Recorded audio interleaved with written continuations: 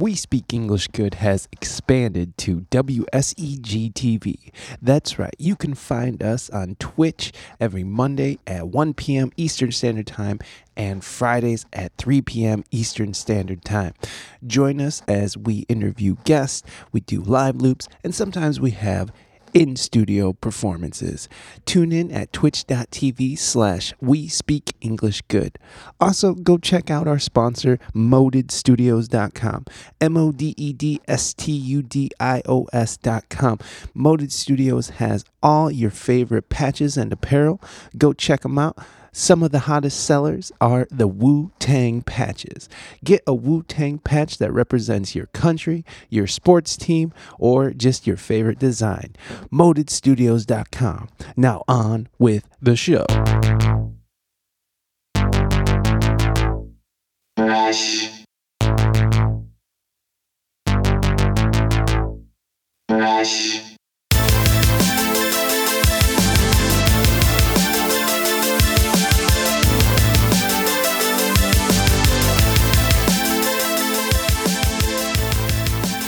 Hey gang, welcome back to another episode of the We Speak English Good podcast. Today's guest is Mr. James Bradley Jr. James Bradley Jr. is a legendary drummer who has worked with some of the finest artists that this country has ever produced. He's worked with Nat King Cole, Anita Baker, Chuck Mangione, the Beastie Boys / Crazy Town, and the list goes on and on. He's a Los Angeles native, and he's currently a Swedish resident. I had a wonderful conversation with James. This ended up turning into more of a in-depth retrospective of James's music career, and we go through the whole thing. It was wonderful. We had a great conversation, and I can't wait for you guys to hear it, but just give me 1 second while I tell you about ReinaMystique.com. Go to ReinaMystique.com, ReinaMystique.com, and go check out her latest single called Stew. She also streams 3 days a week on Twitch, which is Tuesdays and Thursdays at 7 a.m. Eastern Standard Time, and on Saturdays at 9 p.m. Eastern Standard Time. Go check her out, twitch.tv/ReinaMystique. You can also find us. We Speak English Good is on Twitch as well. Come and experience the fun. If you like this show and you like the content that we do here, then you're going to love a WSEG TV on Twitch. Go on over there, twitch.tv/We Speak English Good. Come be a part of the conversation. Come and talk to the guests yourself. Come join Soifer. Join Cypher Deluxe on Fridays, where we feature the community's talents. If you have a hot 16 you want to spit, you got a poem, you got a song you want to share, then come on through. We do it every Friday. It's called Cypher Deluxe. We do live loops. Sometimes we're doing music streams. We do so much more content over on the Twitch stream than you're ever going to get here on the podcast feed. So please do come on over to We Speak English Good on Twitch. So twitch.tv/We Speak English Good. You can also like, subscribe, and review. Like us on Facebook, Instagram. My wife is trying to get me to do TikTok. I started a TikTok, but I quickly abandoned it because I just didn't care. But she's starting to inspire me to get it back out, and I might get on TikTok. So TikTok, Discord, Twitter, Instagram, it's too much to manage, honestly. It's just too much. You could also subscribe on Apple iTunes or anywhere you get your podcast. You can subscribe on YouTube, where you'll find the video versions of this podcast. You can find the video version of this podcast on the YouTube and also in the show notes. You can go click right now so you can see the conversation unfold. You can also subscribe on Twitch, which will cost you a few dollars, but every penny goes back into this show to make it even better. So come on through to the Twitch and hang out. And also, you can leave a review. This one is pretty important to the podcast here because leaving a review makes it easier for people to find us. They bump us up in the algorithm or something. I don't completely understand it. I don't think anyone completely understands it. It's just this like weird mystery that everyone just pretends to know the answer to, but I don't know. I'm not going to pretend. I'm done pretending. Anyways, yeah, please go leave a review on our Apple iTunes or anywhere you can leave a review for a podcast. It's super duper helpful. Plus, we'll read them on air. You can also write the show at WeSpeakEnglishGood@gmail.com. Let us know what you're thinking, how we're doing, and what you think of this show and where it's going. Do you guys like the Twitch feed podcast now? Do you guys, I mean, the numbers are doing pretty good, so it doesn't look like you guys hate it, so I don't know. Let me know. Shoot me an email. Let me know how you feel at WeSpeakEnglishGood@gmail.com.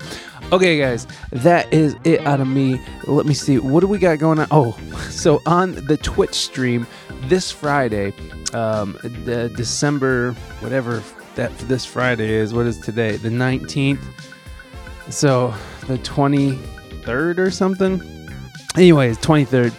Friday. This Friday we have MC Offbeat is back on the Twitch stream, and he's back to make everybody mad. And then of course we have Cypher Deluxe. So come and join us. And I think we have Controversy for Breakfast is going to be our next release on the podcast feed on Friday. So I'm not sure.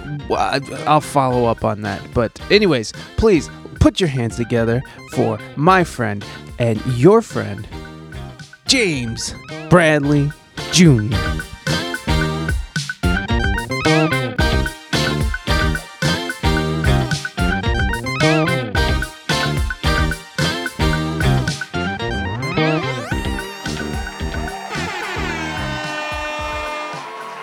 Hey, James. Can you hear me? Yes, sir. You're on. All right, man. Wow, you guys got a lot of stuff going on, man. That's cool. Oh man, Dope. It's a whole thing over here. It's a whole thing. Right on.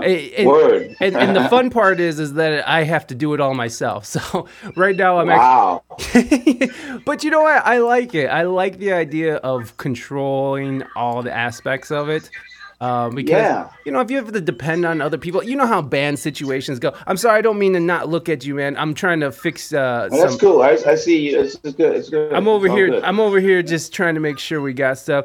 Gail, welcome. Thank you for being here. Yeah, you know how it is in a band. You got to rely on other people, and then if they don't show up, then are we doing the gig? So nothing gets done unless you do it yourself. Thank you. Thank you. Most of the time, exactly. That's some old school stuff, you know.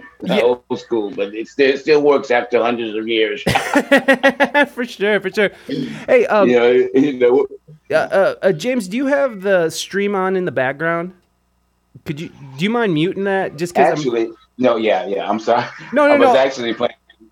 Well, it's all good. Music, but I can turn it off though. Oh no, I'm sorry. I'm just hearing feedback and stuff, and it's throwing me off. If you need music on, please be comfortable. No. I have my own list, which I'm going to send you. Oh, please do. I have a couple of lists, and you named. I love the list of artists that you were talking about playing. You know. Oh yeah. Uncle JBJ. You know, I have some very interesting. You said Al Green, and you said, I am like kind of like a Quincy Jones,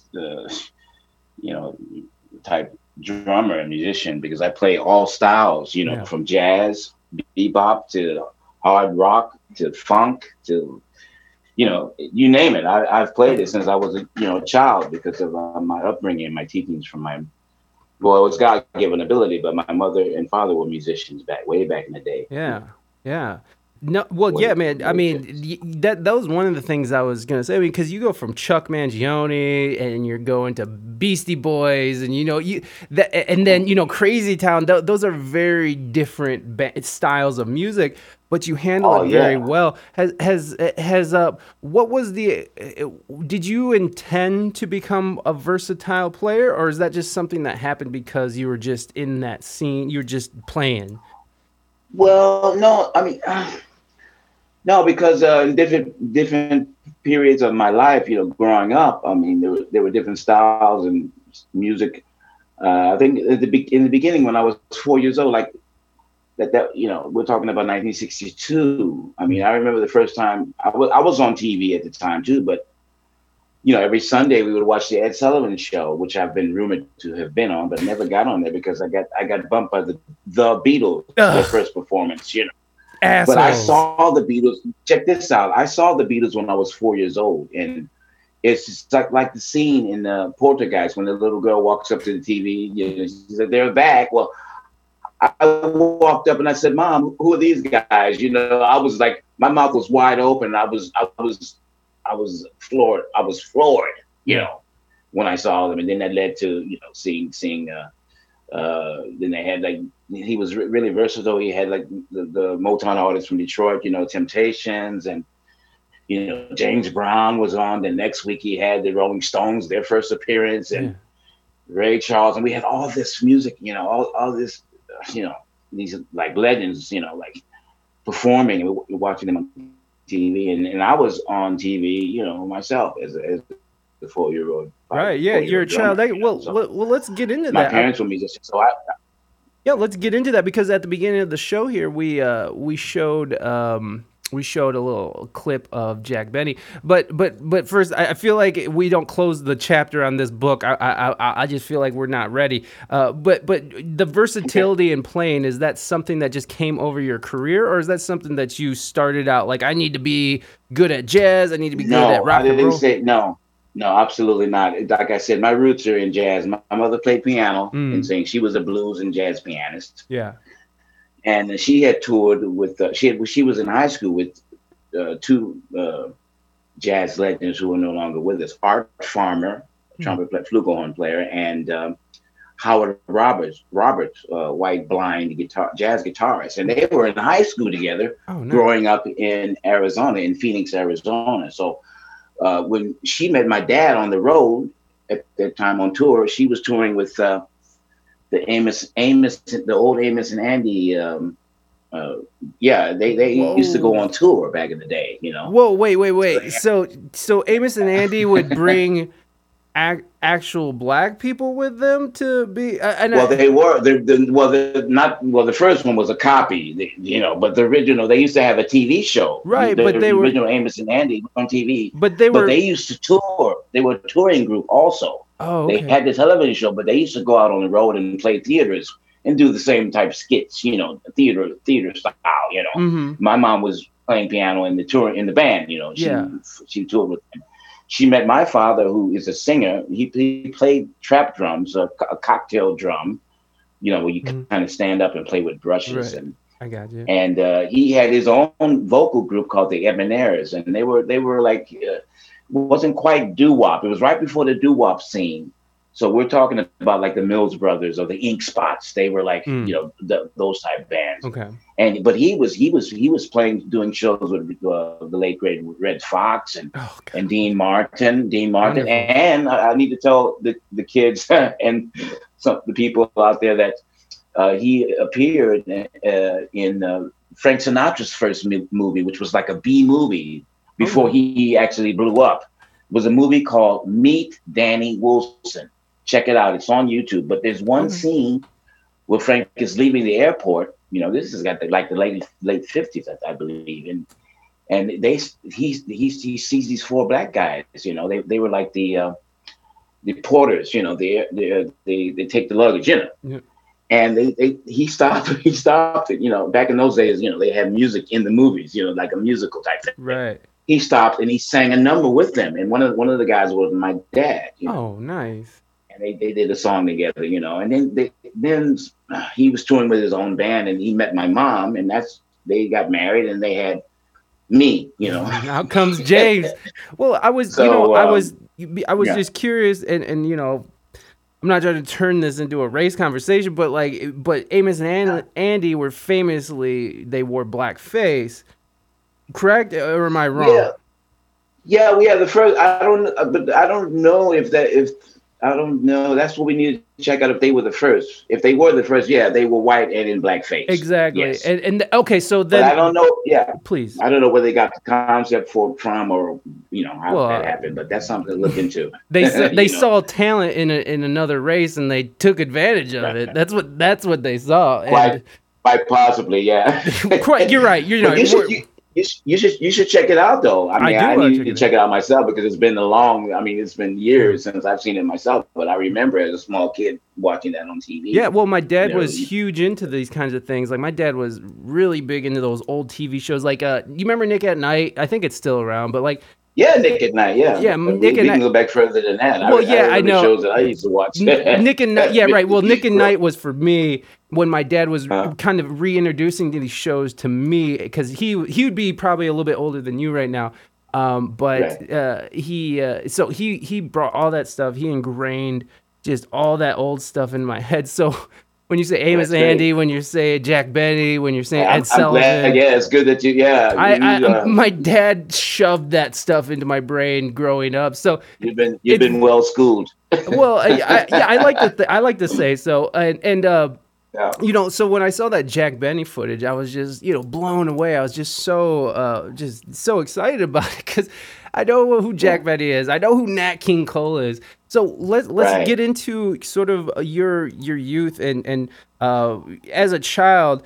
Can you kind of explain your experience with Yeah, going on I'll the Jack explain to Benny? you. Yeah, what happened? Yeah, what happened was when I was about 16 months old. I used to. My mother noticed I'd wake up in the morning and she she always had the radio on all the time. Music was always on, you know. And one of the channels I was listening to that they listened to was really cool. It was a top 40 radio show out of Los Angeles called what was the name? Oh shit! It's I just had a blank right now. That's okay. Um, It's all good, man. it was a top 40 radio station. Hmm. I jumped to a 70s radio station in my mind, so that's why I forgot it. But All it's good. called KHJ, Okay. and they used to play the Beatles. You know, anything from the Beatles, the English rock, which I call the first British invasion, Hmm. with Rolling Stones or the Beach Boys. They were in, from LA, I mean, Long Beach, James Brown, and the Motown, of course, Motowns. And so I had this wide range of pop, you know, cultural like crossings, the blend of the two different types of genre, Hmm. playing.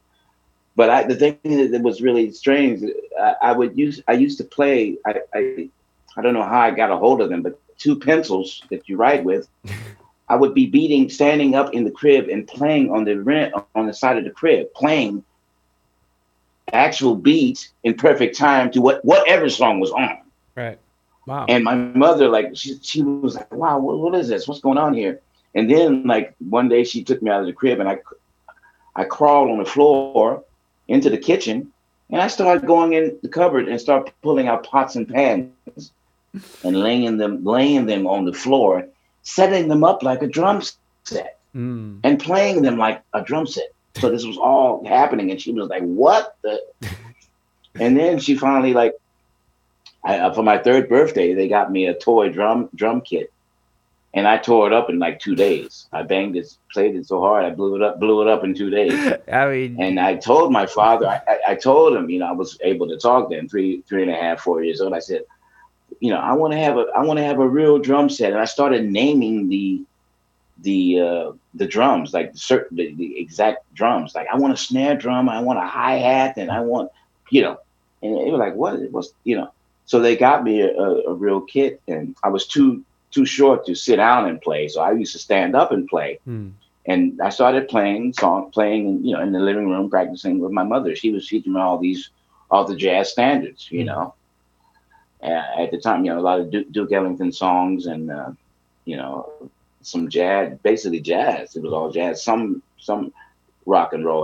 When I saw, the more I listened to popular music on the radio, I got familiar with. And then like I said, told you before, I used to watch Ed Sullivan every Sunday and saw the Beatles. And then, so that was my rock thing, Chuck Berry and Little Richard and James Brown and, the Beatles, Rolling Stones. One of my favorite bands from England at that time too. They came, the Yardbirds, Mm. Yardbirds, Yeah, and Yardbirds. that was a group that Eric Clapton started in that band.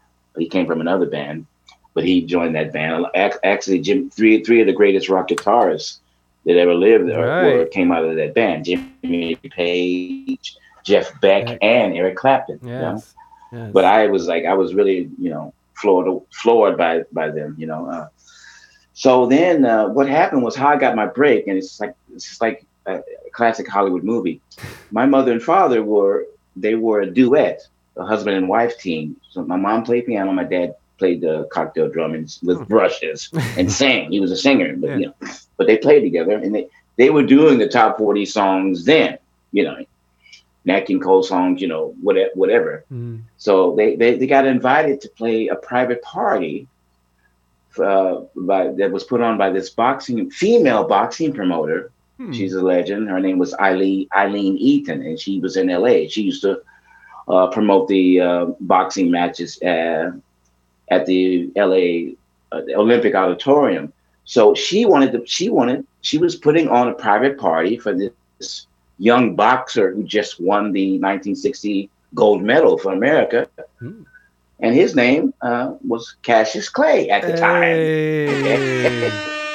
And many youngins out there he became the great Muhammad Muhammad Ali. Ali. That's So they right. took me to this party. It was a black tie, and cocktails and hors d'oeuvres and all the whole nine. Yeah. And my mother asked my father, like, what are you doing? Like, why are you? And he told her, he said, we should take Jimmy along.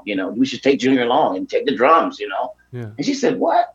So they took him anyway. I went with them, and they set the drums up, and they took a break. They took a pause. And she asked him, like, what are you going to do now? He says, well, he just said, just turn him loose. Just let him go off, play us a drum solo. So, people are eating, talking, drinking, whatever. It's quiet all of a sudden. And all of a sudden, this Gene Krupa type solo is going on. And people, like, they drop their forks, they, drop their glasses, and, they were sitting far away. They heard these drums, these rhythms coming, but they couldn't see. They heard where it was coming from, but they couldn't actually see the person playing. And they're like, what the hell is going on? They all stood up, Yeah. and they walked over to where the sound was, and they walked over, and it's this tiny little kid playing this set of drums, and they like, their mouths are like, wide open, like, what the. And then the funny thing was that Muhammad came over, and I was doing it right in the middle of the solo, and he came over and picked me up, and he looked at me and said, there's no way, kid, you're not going to steal the show from me. But I was crying, when he grabbed me, because that was one of the things. I mean, every time my parents used to have to, the way to make me stop playing was that, literally pick me up off the drums because I wouldn't stop. Right. So the great thing that happened was there was a guy there from an executive from Paramount Motion Pictures in Hollywood, and he walked up to my dad and said, the classic Hollywood thing, here's my card, call me in the morning, call me Monday morning, first thing Monday morning, Yeah. And he said, all right. So he called, and they said, look, we want to sign your son to a 26-week contract with Paramount Motion Pictures. Oh. TV, on TV, recordings, everything, a whole lot. And I signed that contract, and so that led me to getting the Jack Benny show. There was also, I got a manager at that time, and then later on I got an acting agent. So for like 4 years, I was on like the top TV shows from 1962 to 66. It was also Art Linkletter's show, Lawrence Welk show, Jack Benny's show, I've Got a Secret, Truth or Consequences, Gary Moore's show, the Hollywood Palace show. And then that led to me getting an agent, acting agent. So they said, maybe you can act. So they had me go out for commercials and film as a child actor. And my biggest film that I appeared in was the American classic called Cool Hand Luke with the late great Paul Newman as a 7-year-old. And that's taking a whole new. There's a whole new generation that knows about this now, which is amazing. Right. I think we just had our 50th anniversary maybe 7 years ago. Wow. So So that's how it started. My career started. Wow, that's pretty insane. Like you're right about the whole. C-Twitty is here. The lady. Is she there? Yeah, she's here. She said she's saying Nito. Hi, C-Twitty. Thank you for being here, and thank you for Tell her Uncle JBJ. Uncle JBJ says hello, and she can hear you. She's watching. Oh, hey, Twitty. Thank you. Hey, little cuz. C-Twitty, not unbeknownst to her, put this together because we were just casually talking in one of these Twitch streams, and she's like, "Oh yeah, I met the drummer for Crazy Town," and I was like, "Well, I'm gonna go harass him and see if he'll be on my show." And I didn't mean to bring her name up, but you asked, and no, it's cool. I'm so happy. I'm glad that she's she popped in. Yeah, me too. Thank you so much. I hope someone else pops in and surprises me. I don't know. You never know what's gonna happen on this thing, man. Yeah. So then, before we keep going, I don't want to miss out on this, and maybe we can kind of incorporate it on the timeline here. But you, when we were kind of talking beforehand, you were talking about you had a story about Toledo, Ohio. Oh yeah. So, wow, I think the last time that I remember, I remember the exact. It was New Year's Eve in 1980. Okay. Now I have cousins, I have relatives, and my younger brother lives in Ann Arbor, Michigan. Okay, yeah.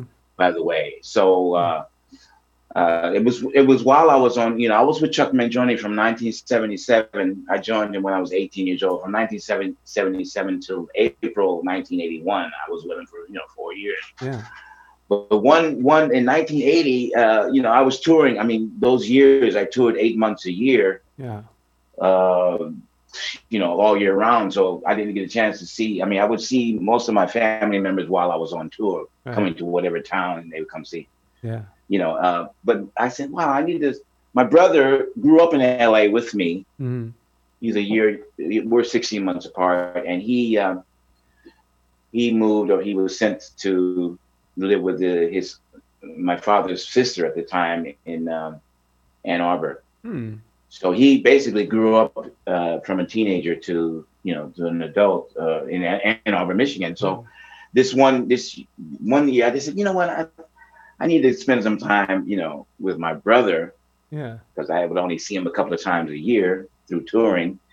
And I said, well, you know what, I think this might be cool. I said, you know what, I'm going to spend New Year's Eve with him. I'm going to come to Ann Arbor. And I don't know what I was thinking. My mother used to tell me, boy, you got a girl in every town. But I didn't have, I don't understand how this came about. I said, you know what, I got this crazy idea at the last minute because, he was really, like, he was, like, what can you call it? Like, really crazy about limousine cars. So I rented a limousine and we drove to Toledo.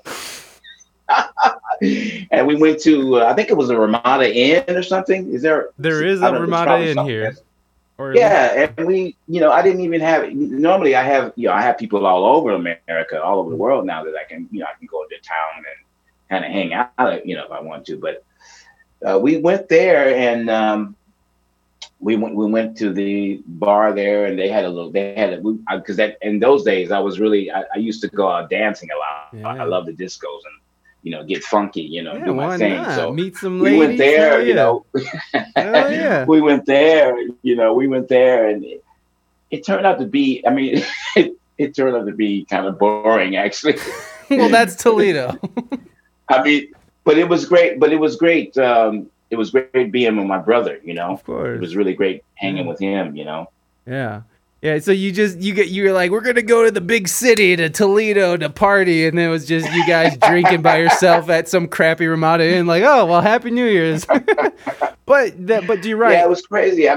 It's really crazy. I can't remember why. And usually when I would go to a town, at least I could call one of my girlfriend acquaintances, and then they would take me around the town, but we didn't have anybody to take us anywhere, I don't, He's like, we'll just check out Toledo, see how so, first and last time that was James, my Toledo. Yeah, the first and last time that you came to Toledo, which it's fine. First time, you know what? That wasn't Mike. That was not the first time. I actually came there. I played there with Mangione. Oh, nice. I can't remember because at the time in the late '70s, we used to tour every major university in America. If we weren't playing the local theaters, we played every university, University of Michigan. We didn't play Toledo University. I can't remember if we did or not. I think we may have played Ball State. Was Ball State there? No. No. That's it's UT. That's in Indiana. Yeah, I don't even know. University of Toledo. Yeah, University of Toledo, and then Bowling Green University is nearby, and Bowling Green. Yeah, I don't know if it was Bowling. I would remember Bowling Green because Bowling Green was famous for this. I'm a sports historian, and there was a famous long distance runner that went there. Oh. Was, I think he back in the late '70s. There you go, BGSU. So it's history there. Yeah, yeah. Okay. Well, thank you for that. I just wanted to bring that up before I forgot because I remember we talked. Right on. But okay, so then how did you? So what? Talk about like your teen years because you were you were a very young man when you went on the road with Chuck and so Benjamin, yeah. How did you what was that transition like? What was your high school like? How many? I'll tell you. Yeah. How was that? When I was 4 years old, I was going to a private school, in the early '60s, and I actually skipped the first grade because of they put me, I never went to kindergarten or anything. They put me right in the first grade when I was 4 years old. And it was a school in Hollywood called Hollywood Professional School. The most famous person that may know that went there, but that was many years after I went there. Is you remember this cute singer named Paula Abdul? Of course. Yeah, Paula Abdul graduated from there, and then there was a 1960s gold medal winning skater, female by the name of Peggy Fleming. She went there. Oh, okay. Because there weren't any. I mean, there was probably 2 black kids in the whole school, and I was one of them. So that's where I started, and then I transferred to a few schools in the South Central area. Okay. My junior high school was called the name of the junior high school was Horace Mann Junior High School. Okay. And there were quite a few. All through school though, all my friends, they knew, who I was then, because they saw me in the, Cool Hand Luke. They saw me in these movies. They saw me, and then I'd always play every talent show. I was always playing with somebody, live. Right. And at that school, we had a couple of guys that I met there. They were. When I was in the 7th grade, I had to be 13 years old, but they were like 15, 16. A couple of guys were members of the horn section from Rolls Royce. Oh wow, yeah. Looking at the car wash, yeah. They got a few. Yeah, those were like my older brothers, and Kenny Copeland and lead trumpet player Kenny Copeland and Freddie Dunn and Michael, they were the horn section, and nice. They asked me to come. I was still in junior high school. I wasn't even enrolled in the school yet, but they invited me to play a talent show, and I wound up playing there. And I said, "Oh, this is a school I want to go to." And it was crazy then because when I was playing and being that young, it was like I was like the Beatles, It was like all you could hear was little girls like, ah! I mean, I couldn't even I couldn't hear myself play, but I was playing, right through it anyway and Right. doing what I do naturally. So it didn't, but I just remember all these screams like like nonstop, Right. Yeah. and another guy, he was, I think he was I think he was ahead of me too.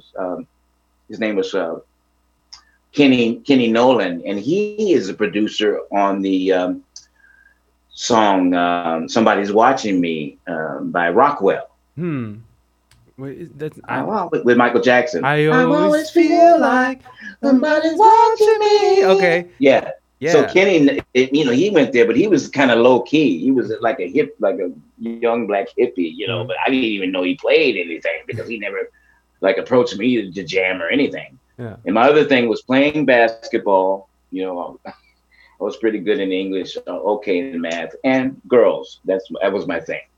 Playing basketball at lunchtime with the fellas, And then we used to have these cool as like dance. We would have these dance, like dance not battles. Dance off. No, not the dance.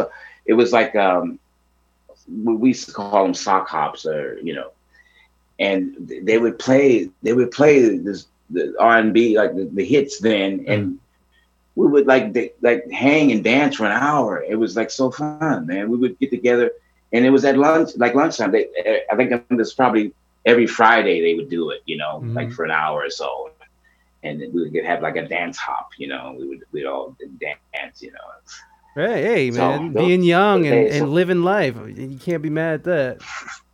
From my junior high school years, that's when I went to, graduated on to high school. And my high school was Crenshaw High School, on the west side of town in South Central. And a lot of musicians, a lot of top R&B legends went there. The brothers Johnson went there, and my bassist with me with Chuck Mangione, Charles Meeks. I mean, we, Ice-T, man, I think some members of the group called New Birth. Okay, they went there. Was this? I mean, because South Central has a reputation, obviously, of being a rough neighborhood. Was it a rough neighborhood when you were growing up? No, not really. I mean, it depends. Like I have to explain to you this: I lived out of the district, out of the county. I lived in the county. Yeah. So I had, in order for me to go to Crenshaw, I had to use my auntie's address. Gotcha. But where I lived 7 miles east of the LAX. Okay. So I was on the borderline of Inglewood, gotcha, which is like totally blowing up now. Yeah.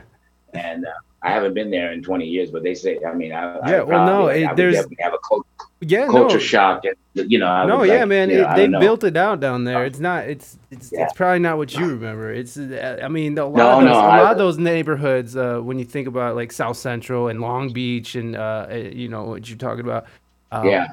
Geez, I forgot what you even just said. But yeah, when you drive through Inglewood, yes, thank you. Inglewood, it's such, or Compton even, like they've sort of. Yeah, I heard about that because I talk to people every day. Right. Back home in LA and all over the place. But yeah, I heard about that Compton too, and I remember like I remember when Compton was cool. Was cool in the late well, now late it is 60s. Cool again. I hear it's cool. Yeah, but even before before NWA came out. Yes, exactly. The NWA Compton is different. Yeah, it was cool. No, before that, I remember before that there. Wow. So that's interesting. I had an uncle who lived there. That's tight. So it was cool. As a matter of fact, I played at Compton High School. I did concerts there when I was. Wasn't there some famous jazz club in Compton? Like maybe I got it wrong. I'm pretty sure I have it. That could be. Yeah, but I'm sure I have it wrong. Well, not necessarily in Compton, but it could have been. But I remember doing a few talent shows there because I played with, I was a teenager playing with grown ass men, So they had their group, their R&B band, and and actually one of the guys when I was going to that junior high school was my teacher. He was a teacher of mine, Yeah. And he who also he dabbled in a little soul singing, Nice. So he said, they knew me. And said, we gotta have him on drums. I was like 10 years old, but I knew all the music then. Right. I mean, we were playing, songs by the Chambers Brothers. We were playing, James Brown songs, and I knew all these songs, Yeah, man. then, and I could play, so they took me along. So, that was kind of my, that was part of my upbringing at that time. Yeah, and then I actually had a group, and there's a song that I'm going to refer you to that you can check out. Actually, if everybody goes to on YouTube and type in JBJ, James Bradley Jr. Drummer Archives, just click on that, write that in and click on that, and you can see and hear all the music through my whole career from the time it opens up with the Jack Benny Show. But if you keep scrolling down, and there's some stuff, live footage from Stockholm, Sweden with me here in Stockholm too, that you can check out, Is it a playlist? Is that what it is? It's a playlist. Yeah, it's a playlist. Yeah, it's a playlist. I'm gonna drop in the chat for everybody right now, so everybody can just click on. Oh, Raina already did it. Never mind. Thank you, thank you, Mod. I appreciate it, Raina. Thank you so much. We're having a channel. I have I have a channel. We have to upload it with the material, but there is a channel too. I think it's JBJ, James Bradley Jr. Okay. I think that on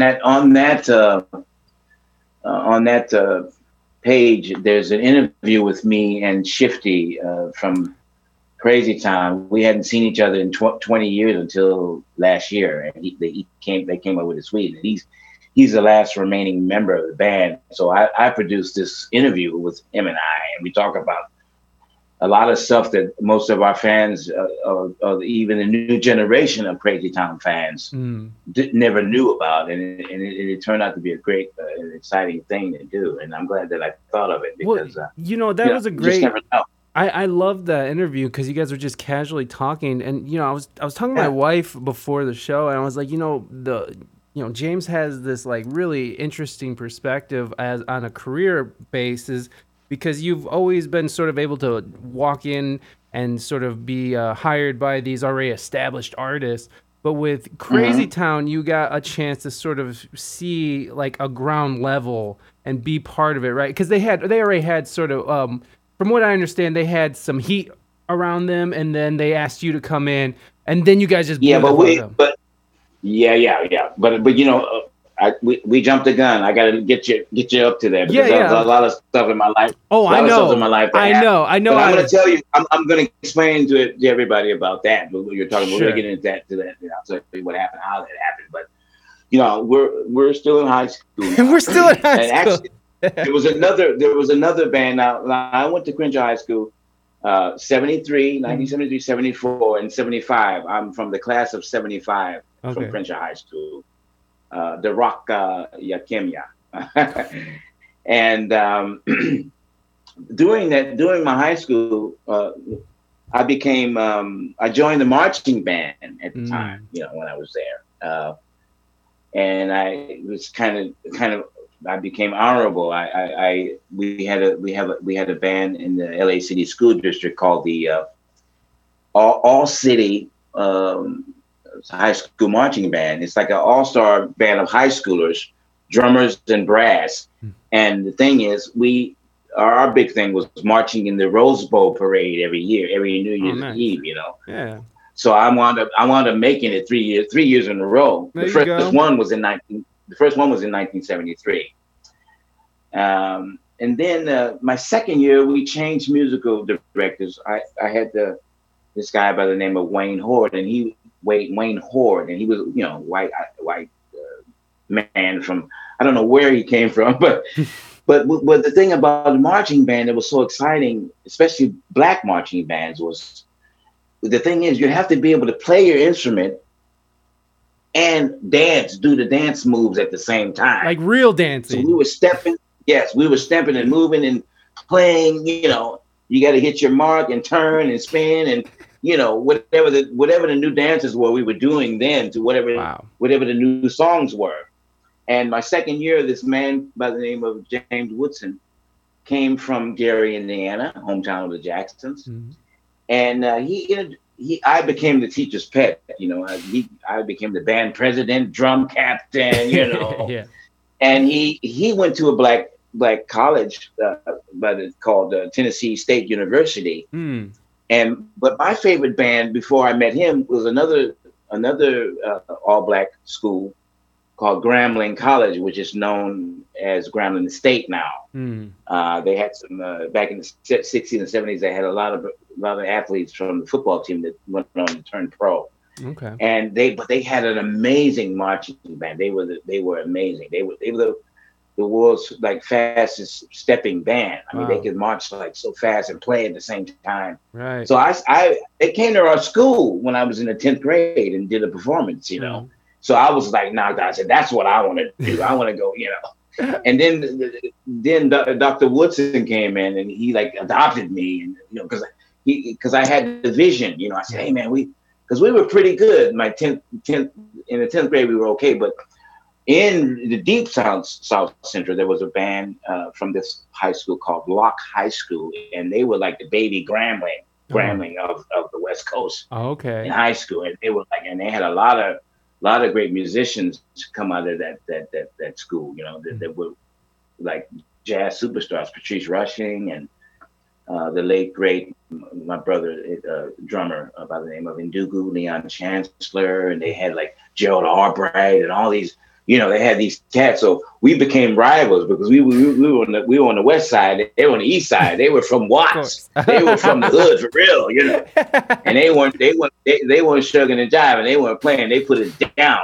So that was our. You know, I said, man, we got to be on our SHI too, because these guys are these. Yeah, man. You know, we want to take them down. So yeah, they came to play. Yeah, right. The second year, James Woodson came in, and we just drilled the band, and we got all new songs and all new steps, choreography, and we like, you know, my last 2 years, we came up, you know. Nice. So that's awesome. I found time to record. I want to tell you about this. Well, it's on my playlist from YouTube. But when I was 15, we had a band called Starborn, and there's a song called The Funky Piper. And if you listen to it and find it on there, I was 15 years old playing this song. We were like the Jacksons, kind of after the Jacksons. Uh-huh. And we came along the same time as this group called the Silvers. Okay. And we were 15. And if you listen to the song, you will say, what? I mean, it was a song called it's called The Funky Piper, and it's about it was the way we wrote it, it was like about like pusher man, like pushing drugs on the street to young people. Okay. And that was in 1974. So that's what the song is about. And it's like funky, and you know, it's a great song. And then there's another one we have on there, a ballad called What Does It Take? I mean, it's like a tearjerker, old school like R&B ballad, you know. Yeah. But when you listen to it, it's like you can tell that the singer is really young, you know. But I was playing the drums, and we were self-contained, like, you know. Right. You know. Oh no, that's Funky Nacho. Never mind. I was like, wait. That's from Stockholm. That's like a jazz fusion, a jazz, you know. I was looking for the video, but I'm not seeing it here. You know, I was just gonna play it in the You have to go down. There's so much. You have to keep going down. I know down. It keeps going, bro. That's awesome, though. I love it. It's like you just got so much. You can try writing in Starborn. My name, James Bradley Jr. Maybe it'll come up. Star. Wait, I just saw Star. Starborn. Superstition. No, that's definitely not it. Oh no, that's Silver. I saw Silver. Well, I can't find it, and I don't. You'll find it. I'll hook you up later. Okay, please do. I'm on your playlist, but I'm not finding it, and I don't want people just to sit here and watch me look for stuff. Hey, Adam, welcome. Thank you for being here, buddy. I'm just trying to get you to So we're at okay. So I graduated from Crenshaw High School in 1975. I wanted to go. Now this is the what do you call it? The trigger here. I was kind of undecided my senior year in high school, like between going away from LA and going to way down south to, you know, this college, Grambling, or going to a black college that had a really good music program. And then I even thought about like, wow, it would be cool if I could go to University of Michigan. I didn't have the grades to go to University You're of busy Michigan. chasing girls. That's why.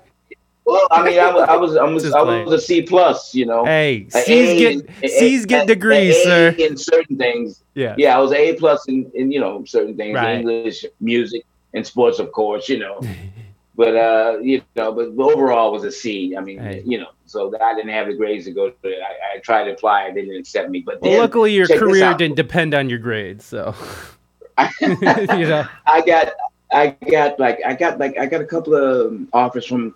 Like I got an offer from Ball State University. Actually, they sent me a letter, and there was a couple of schools from Indiana that sent me letters and fill us out, come to the, check us out. But then my father pulled me aside at the time and said, James, if you go away, if you leave LA, Hollywood, you won't be able to further your career as a musician or actor. And I said, you know what, you're right. So I decided to go to a junior college in LA. At this junior college by the name of El Camino Junior College. Okay. And one of my dreams every day, at the same time, I was after high school though, I met this guy who since passed, another fantastic young musician and keyboardist by the name of Patrick Moulton. Now Patrick Moulton had produced the first Anita Baker album. He produced the first Anita Baker album. Oh, nice. That this was in '82, and actually they wanted me to play on it, but I was on tour. They couldn't find me. I just finished touring with Mangione, at the time. But before he got that opportunity, we met while we were in high. He was a year ahead of me. We met jamming at a party, and we were all like, I was 16 years old at the time. And we met at a party jamming, and he said, man, you sound great. And you sound, so let's start a group. So we put this band together. We got a couple other people in the band, and we were all same age, 17, 16. I think the oldest was 18. We had a band called Manufactured Funk. Okay. And there was a famous club in the Crenshaw district at the time called the Total Experience. And that they had legend. I mean, they're totally legends now. Some of them aren't with us, but they had the top bands, R&B acts playing there nightly. From Donny Hathaway. Oh man. The Harold Melvin, the Blue Notes with Teddy Pendergrass, Rufus, and Shaka Khan, and Young. Watch out. So we became the house band for the club. Oh, so we would open the shows for these artists, like my heroes, like live, like there. Yeah. BB King, Donny Hathaway, and so we were doing that, and my parents like, wow. I mean, they were saying like, it's great that you're gigging, but what are they paying you? And we were getting like $15 a show, and my parents were in the musicians union. They said, James, Junior, you got to get in the union. They're supposed to pay you more money than just $15. Yeah. And I said, yeah, what? And she said, yeah, this is like, these guys are like gangsters. They're like no good. They're bad news. Yeah. So I stuck it out for a few months, and this was in the fall of '75. Okay. And then I met. There was other drummers and other musicians with those people that I met that saw me, and they said, "Wow, you're amazing for your age," And they remembered who I was. One of them was a drummer from New York City by the name of Dennis Davis, and he had just recorded with David Bowie at the time. And he told me like, man, I'm going to be going on tour with David Bowie. This was like 75. I said, really? Yeah. He said, yeah, because he had just, Bowie had just come out with Fame. Yeah. Fame. Yeah, he just come out. But Dennis did not play the drums on that track. But David Bowie found him in Harlem in New York City, along with several other young guys at the time. Carlos Alomar, Luther Vandross was in this group too. So he hired them. He found them in New York, in Harlem, and took them with him. Okay. So they joined him in 75, 76. They went on tour, and he wound up playing on several albums. So he was like my first big brother from like New York that I met, and he was like floored, by me. And he used to call me Powerhouse. He said, Powerhouse, "Man, watch out. you're so little, and you got all these chops. You can play all this, man. Yeah, man. So he was the first person that took my name to New York before I even got to New York. Okay.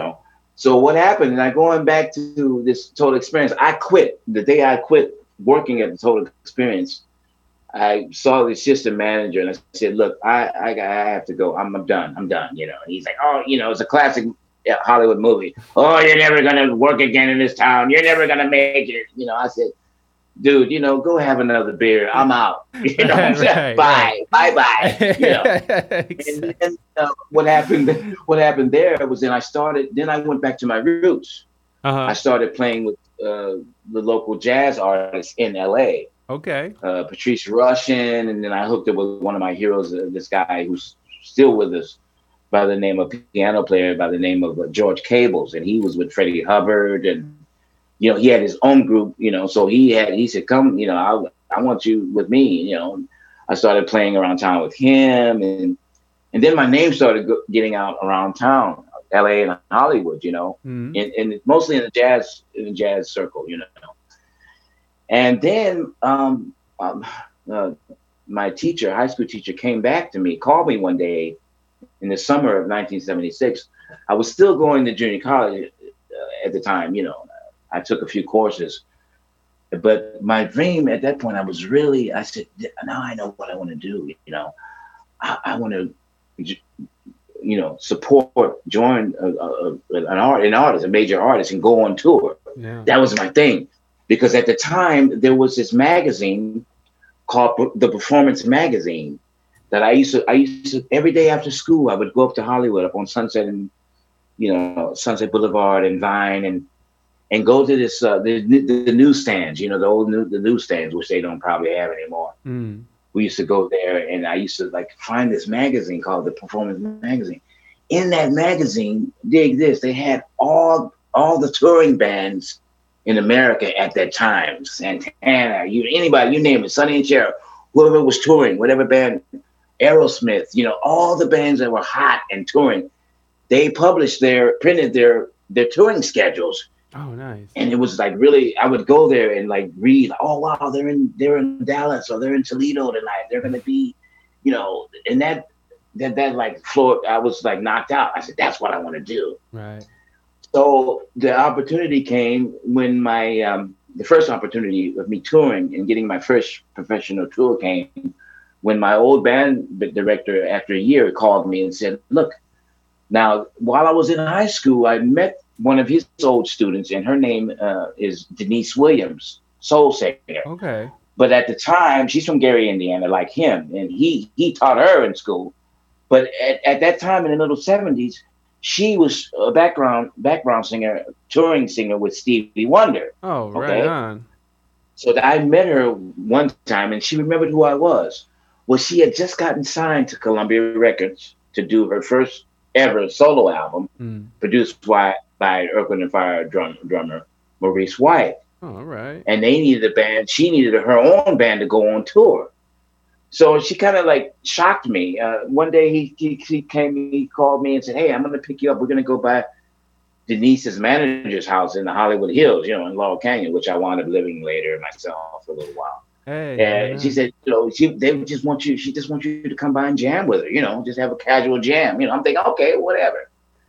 I go there and she asked me, do I have a bass player? Well, one of the guys I went to high school with, one of my best friends, was a bass player. He was in the other band, Manufactured Funk, by the name of Kenny Christian. So I said, I took my boy with me, And then I saw the musical director was a guy I had worked with that got me the audition to be the training rehearsal drummer for the Quincy Jones Big Band.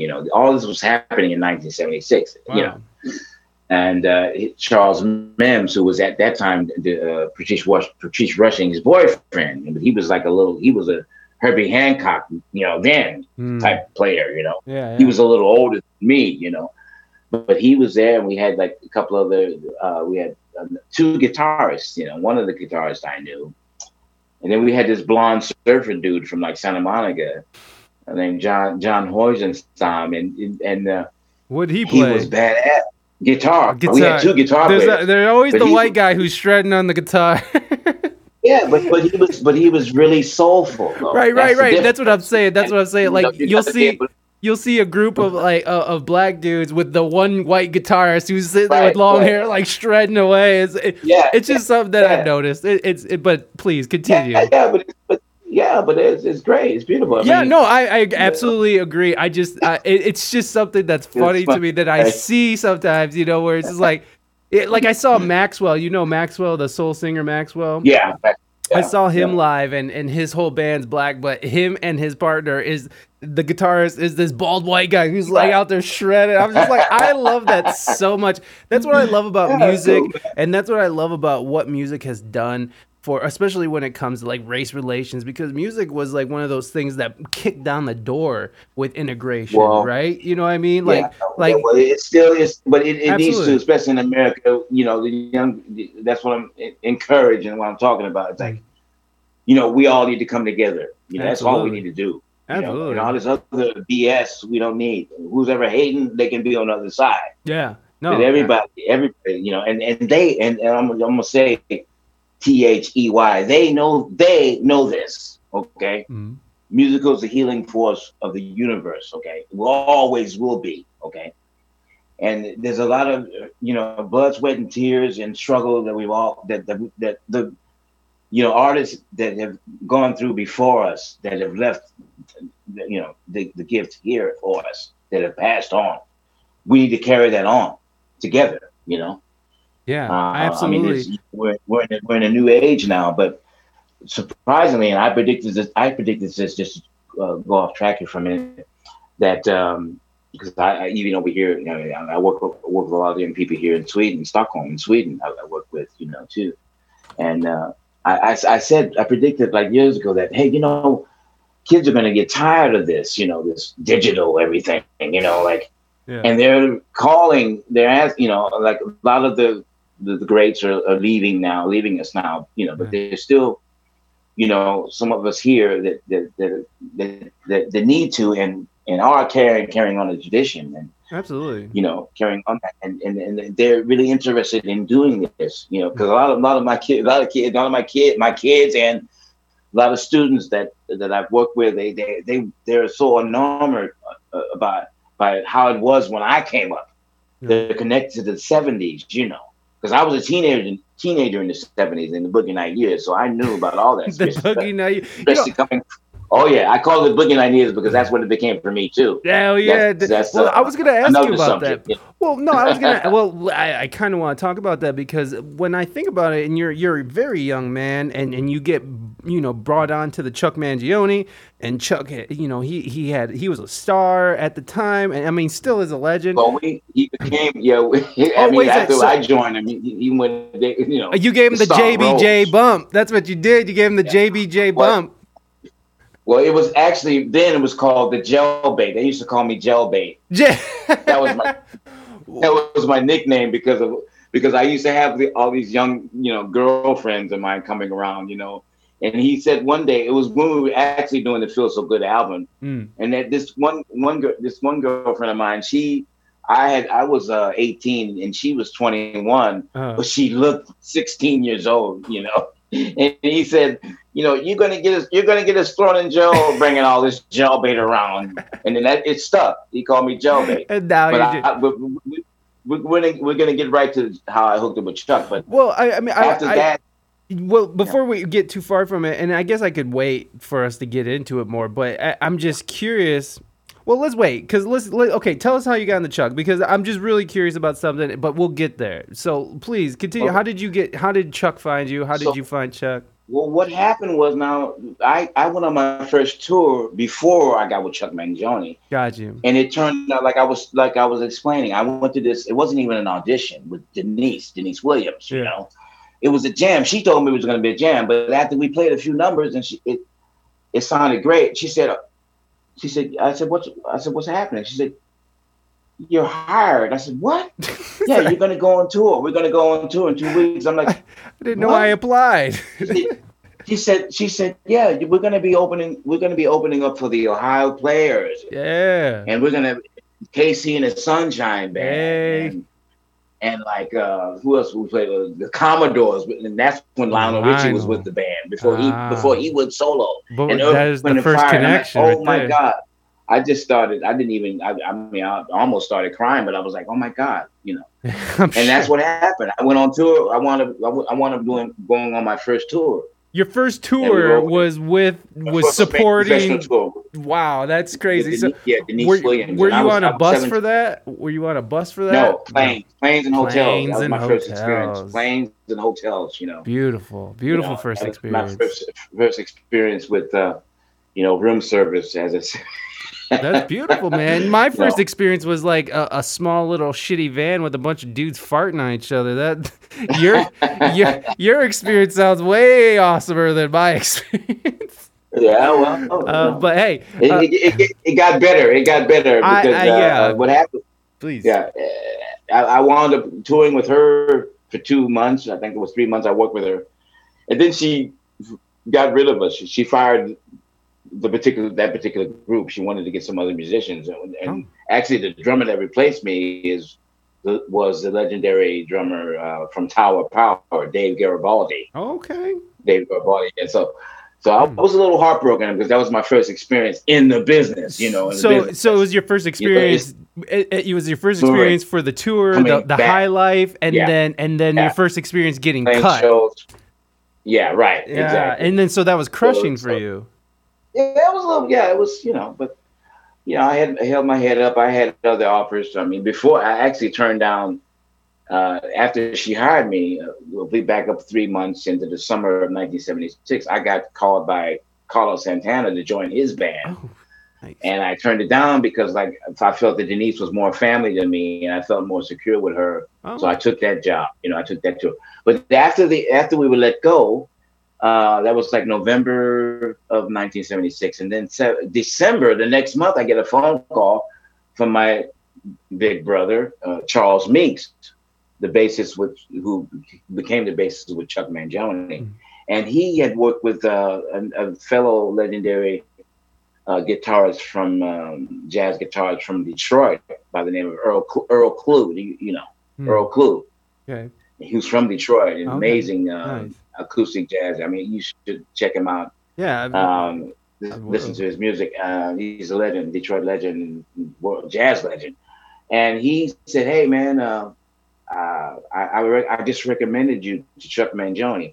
Now, at the time, I was listening to 2 different channels, radio stations every day. One was this top. Well, it wasn't really a top 40 radio station called Cute 102, but they played back in those days as a radio station. Now check this out. They used to preview albums because I remember the first Gap Band album I heard called Magician's Holiday.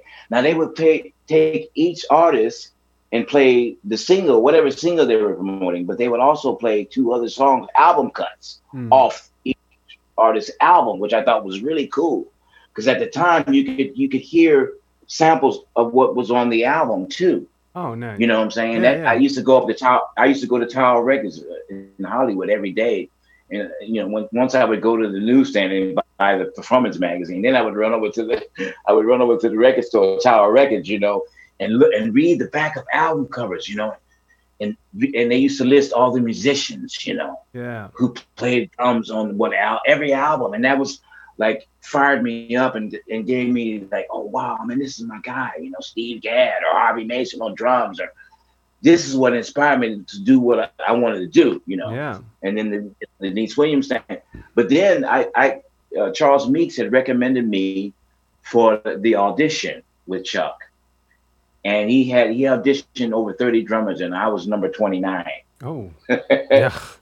So I auditioned with him. And I never will forget this day. I thought that, I thought that I did okay. He was really nice, cool, and hey, thanks for coming. I'm thinking, oh well, I did all right. I'm thinking, okay, thank you so much. I'll go out the door. Then like 2 weeks later, I get a phone call directly to my house, I was living at my mom with my mom at the time, 18 years old. Her and my mom, her and my dad had split up at the time. And I get this phone call. I'm buying albums, and listening to the jazz radio station at that time. So I knew who Chuck was. Mm-hmm. Because I listened to his early music before I even played it. Yeah. And I knew who he was. Right.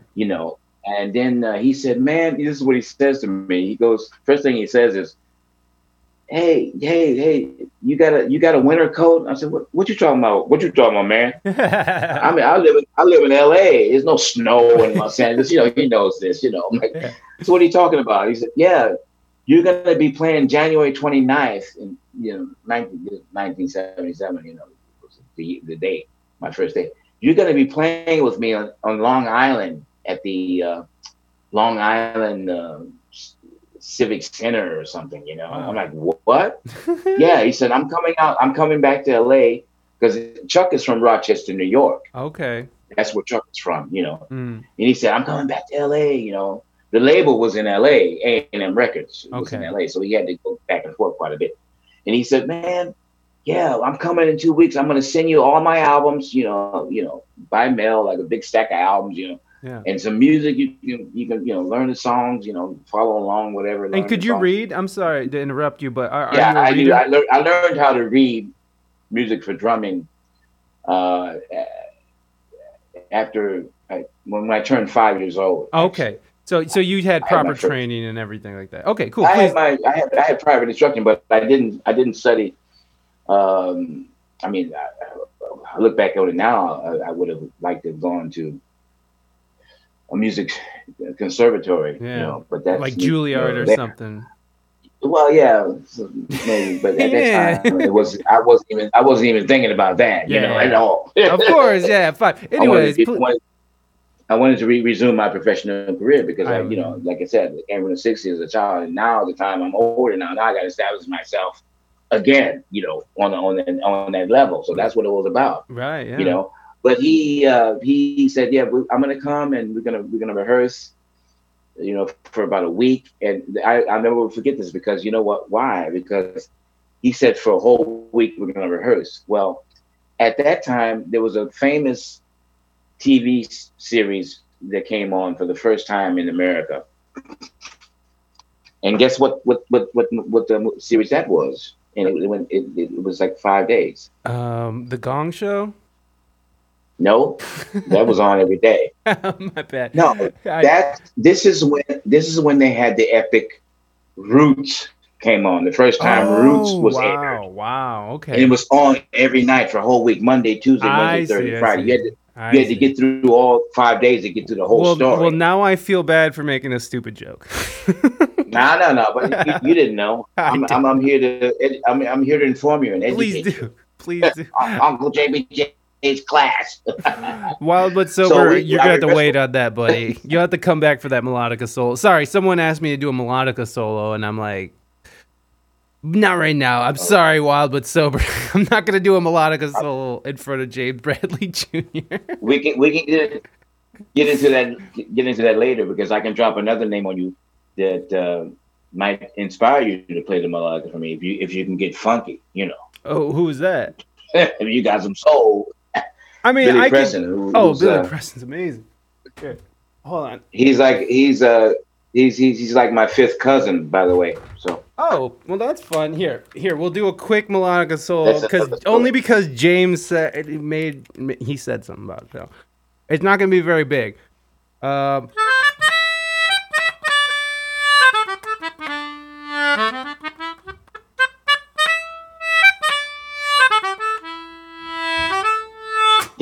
There you go. Can you play Superstitious? And let me see if I remember. It's been Black Keys. It's Black Keys. I know. E flat. I do E it. flat. I always play with guitarists, so they always make it E. They always shift it up to E because guitarists like the E. Right. Exactly. Let's see if I can remember it.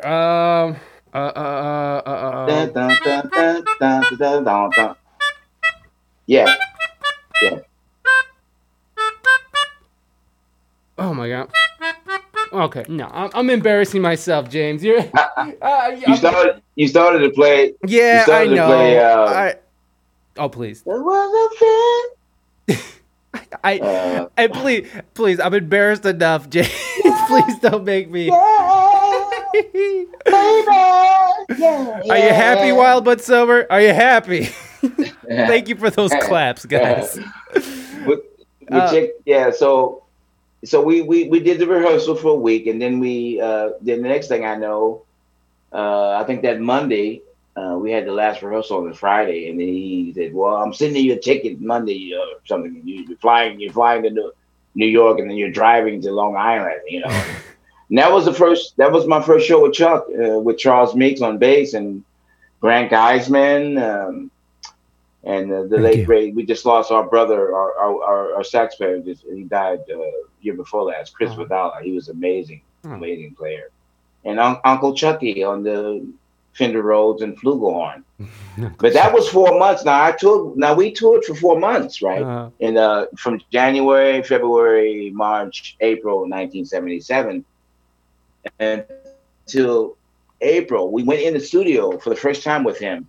And that's where It Feels So Good, the album, was born. That's where It Feels So Good happened.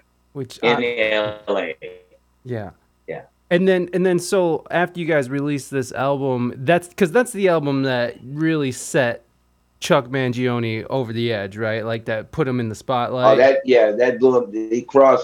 We crossed over. Yeah. For 3 years. I mean, he was on the mainstream. He went from jazz to straight up mainstream radio with totally pop. Yeah. We had Feel So Good single was it was on the charts for 3 years, but I mean it's still a jam. It's still a 79 we went to number one on the jazz charts in like 1 week. And we wanted, and check this out, they weren't even playing Feel So Good. They were playing whatever we had. Like there's a song called The 11th Commandment that features me on the drums, drum solo.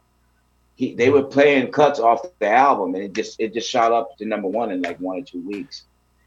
And then they released Feel So Good, and then it worked its way to the Billboard Pop charts. Right. It was the number two single to Saturday Night Fever. Number Travolta, 2 album, Bee Gees. Yeah. Number 2. Travolta. Yeah, number 2. And the Bee Gees. The Bee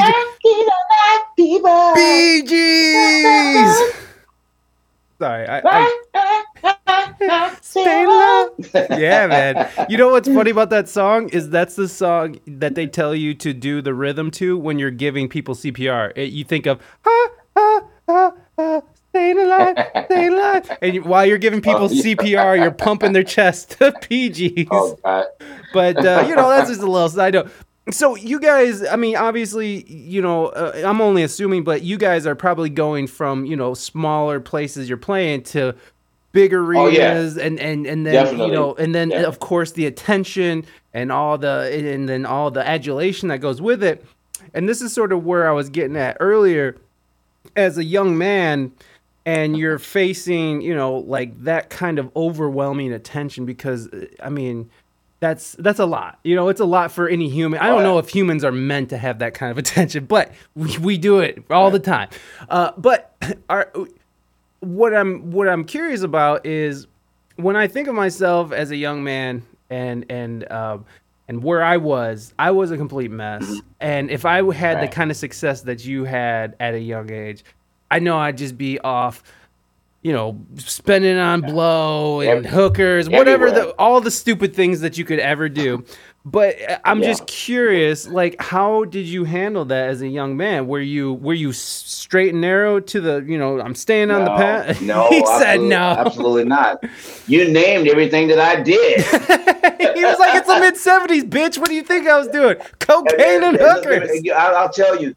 I'll briefly tell you. I didn't have to have hookers, but I'm just joking. I was just joking. That's hookers always sound fun with blow. But I'm serious. I mean, Oh, I know. You don't need to buy done, hookers when you're in the Chuck Mangione band and you got a #1 hit song. I can tell you how it would happen. Now, my thing was when like you said in the beginning, we played some basketball arenas at some colleges, Yeah. But then we were playing mostly all the jazz clubs like the Roxy in LA or Bottom Line in New York, or like Ivanhoe Theater, Chicago.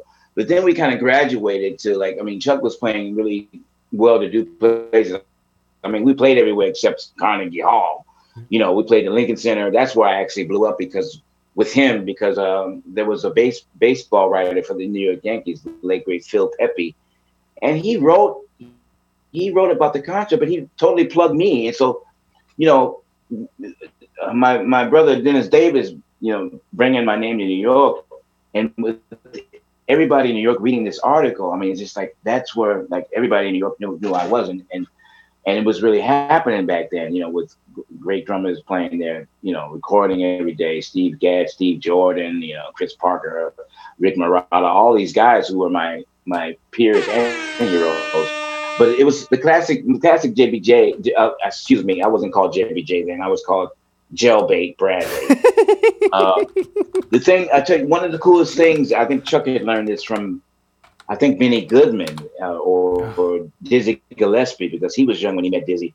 Wow. He would, after every show, he would sign autographs for the audience. Mm-hmm. So we would have these long lines, like in the theater, people waiting to get autographs. He would sign the albums, and he made sure that the whole band was sitting out there with him, signing all the albums together. Mm-hmm. So that was it was more than just slim pickings for me, because I was the youngest one in the band. You see what I'm saying? Oh, and there was a lot of young. I mean, the cool thing is that we had our audience ages range from 18 because of me, or 18 to like 65-year-old senior citizens, all at once. And because of Charles Meeks and I, it was a multiracial thing. I mean, we had black kids, everybody, white, everybody together. Yeah. And I mean, I'll just say right now, for 4 years in a row, we sold out every concert we played. And we toured. We were touring as big. We didn't even play arenas. We played a few arenas on festivals, mm-hmm. but we didn't have to. We played our own self-contained.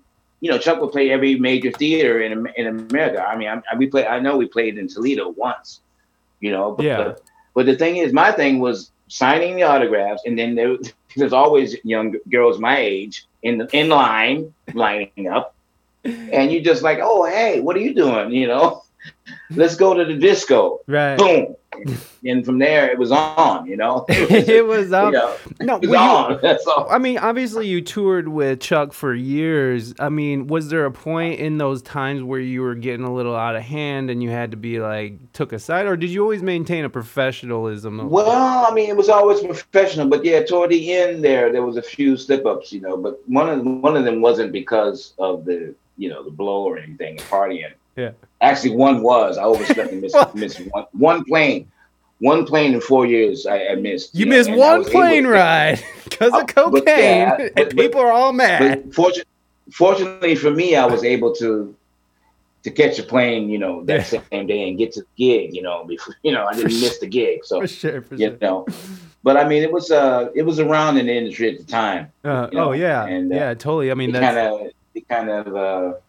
I wouldn't say casually started with my boss, and every board meeting, every meeting you go to, the executives or lawyers or doctors or whoever they were on that level, yeah, they had a little vibe. Hey, you want a bump? Here's a bump. Right. That's how it was, man. Yeah. It was known as the rich people drug. I told you before. That's right. That's what my uncle told me. One of my play uncles told me. You like that rich man stuff, And that but I mean, yeah, that's what it was. At that time, that's what it was. So that's why I said the boogie night years, definitely, And toward the end, I was there to April '81, and I actually got a trust fund. Now, see, after I left, I got a trust fund 3 or 4 months later, which was very generous and a very what is that? A trust fund? Like someone left you money? Uncle Chucky had left me a fund. I mean, he built it up when I joined the band. Oh So wow. I mean, he took money out of my check and all those years, all our checks actually, and put it away for all of us. Oh Like for a no little retirement. shit. And Yeah. and then when you So left the band, you got like almost like a severance. like 3 months later, it came, Uh and huh. then it was gone before the next year because the boogie nights were on real for real. He's like, cause we were I look boogieing, back baby. on that, and it's like, you know what? Damn, if I had a just think about it, would have invested in something then, Yeah. and you know. But I Yeah. mean, like your life is, God has, you know, your plan and your what do you say, legacy. I wouldn't even say legacy, but your life is written, has been written like two or three hundred, four thousands of years ago, really, in the pyramid. So Yeah. we don't know. Just know that, it's already written. So how you get back on track is, hearing the word, following your heart, not Mm-hmm. your mind. I feel And you. that's what happened to me. That's how I got my life back. I mean, I was out there for 17 years and exactly 17 years and 5 months before I came to the program of recovery that saved my life. That I saved my got life. It you. was the best decision I ever made in my life. Absolutely. Amen, And brother. now, 25 years later, I'm able to talk to you Yeah, and meet you for and sure, man. share with you and Yeah. everybody else. Yeah. No, for So sure, I'm man. I'm I'm, I'm forever grateful every day. I wake up regardless if I have one dollar or like thousands of dollars. Mm-hmm. Which can happen at any time. Right. Yeah. If you No. but it's not about the you learn that you just become grateful, humble. I mean, I've always been humble, Mm. but I got humbled, by what I did, but what I've done, and it was most definitely like the best decision I ever made in my life. When I decided to understand understand God as I understand Him, turn my life and care over to God, my higher power, which I choose to call God, and now I'm saying it's the universal God. Hey. I mean, it's like the best decision, and my life is greater than ever. And when you do that, when you get your life back after you've um, like we say in the rooms, get your ass kicked out there. Everything is amazing because everything you do is like so much better. Yeah. I mean, Yeah. it's great. It's amazing. It's like I got like a second. What do you call it? A second. I wouldn't say a second win, but when there were people in the room saying, "Oh, look out now! One of the best, greatest drummers of all time just got clean and sober. Look Right. out!" Because Yeah. they thought I was going to die. Like in '95, that's when I hit rock bottom. They Wow. thought I was going to die in Hollywood. Yeah. Yeah. And Well. the key to that was that was the word on the street, and it got back to me. Oh You wow. know, because I was like, I didn't want like close people, that knew me. Only a few people knew that I was going through what I was going through, Right. and I thought I was fooling everybody. But then the word got back through me through one of my best friends, and that's when it hit me. I'm like, oh my God, they know. Yeah. They Wow. know now. And after I realized that, So I that went was. to Andre Crouch's church. He prayed for me, and then you know what? That same day, I did a couple of lines of blow after he prayed for me. Amen. And I'm like, okay, but check this out though. Right. But check this out though. What happened was, the Lord was setting me up to get to my fellowship of people. Mm-hmm. I had to be where I could identify with people like me. Right. That was it. Yeah, man. And that's how I came for a full circle. So one day I did something. I mean, it was the devil crack that brought me to my knees. But I wound up doing a rock one day, and it didn't do anything for me. I Right. looked at myself in the mirror and I said, "What are you doing?" Then I realized that, wait a minute, I I'm not even high. I don't feel this. Yeah. And that's when I knew I was ready. That's when I knew Yeah. I was ready, and I called my guy. I said, "Dude, pick me up and take me to a meeting." Yeah. And that's what happened. I ain't looked back since. I had to slip the first 2 weeks. I had 14 days clean. Mm. you know, and I threw myself into the book, and I was like going to meetings, 3 meetings a day, you know. Hell yeah. And then I had a genuine slip where I slipped. You know, I went out. I was partying with my lawyer and some other girl or whatever. And after I did that line, man, I said, well, I got really angry at myself. Like, what did I do? Yeah. I didn't like panic and go crazy and like, you know, try to kill myself. Right. I was like really upset, angry, like disappointed. You know, You're disappointed. But I did call. But the thing is, the key to what saved me was that I called. See, I had a really good close contact with my sponsor. You know, and he was so cool. I mean, when I met my sponsor the second day of my meeting, and it was like we were married. It was like, I mean, it was like a spiritual thing. And like, I knew it was that guy. You know, the particular guy that became my sponsor was him.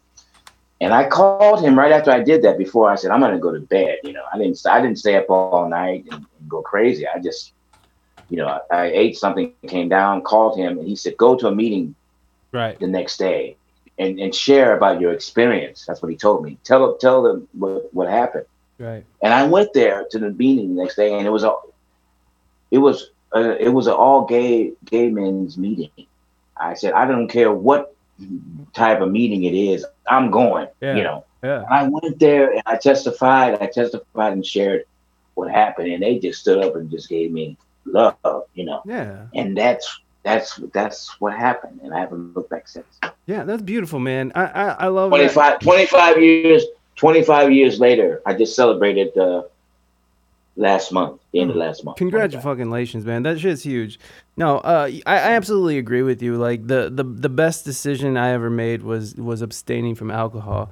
I stopped saying sober because I'm definitely not sober. I'm definitely a stoner. But but alcohol and heroin, like that. Yeah. That was the you know, those were the monkeys on the back that I was able to shake. And yeah, dude. Wow. When you say like when you're experiencing things through sober eyes, and when you're saying like, wow, everything's so cool, it's like you really do get your life back. Like you get to go remember these good times, right? Like you get to remember the good times that when you're partying, yeah, I'm having a good time, but you don't remember what you did. You made a fool of yourself. You said something stupid, you know, whatever happened. I don't know what you did, but I mean, it's just, but I partied and I still remember.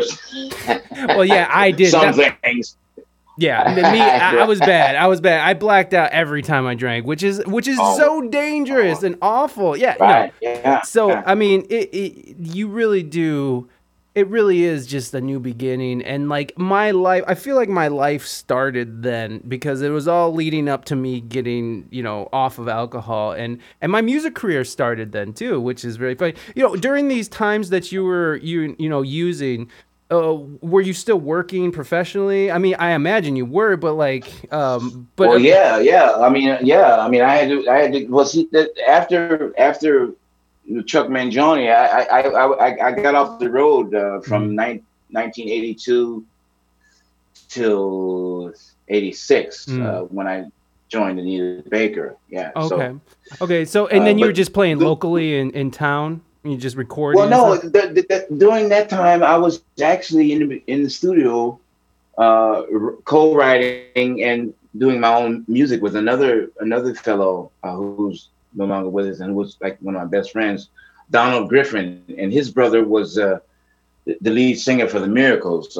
He took over Smokey Robinson's place. So, but he was into funk and rock. We were merging funk and rock way before Living Colour or the Chili Peppers or anybody. You know, we were doing that. Yeah. But so I was. They taught me.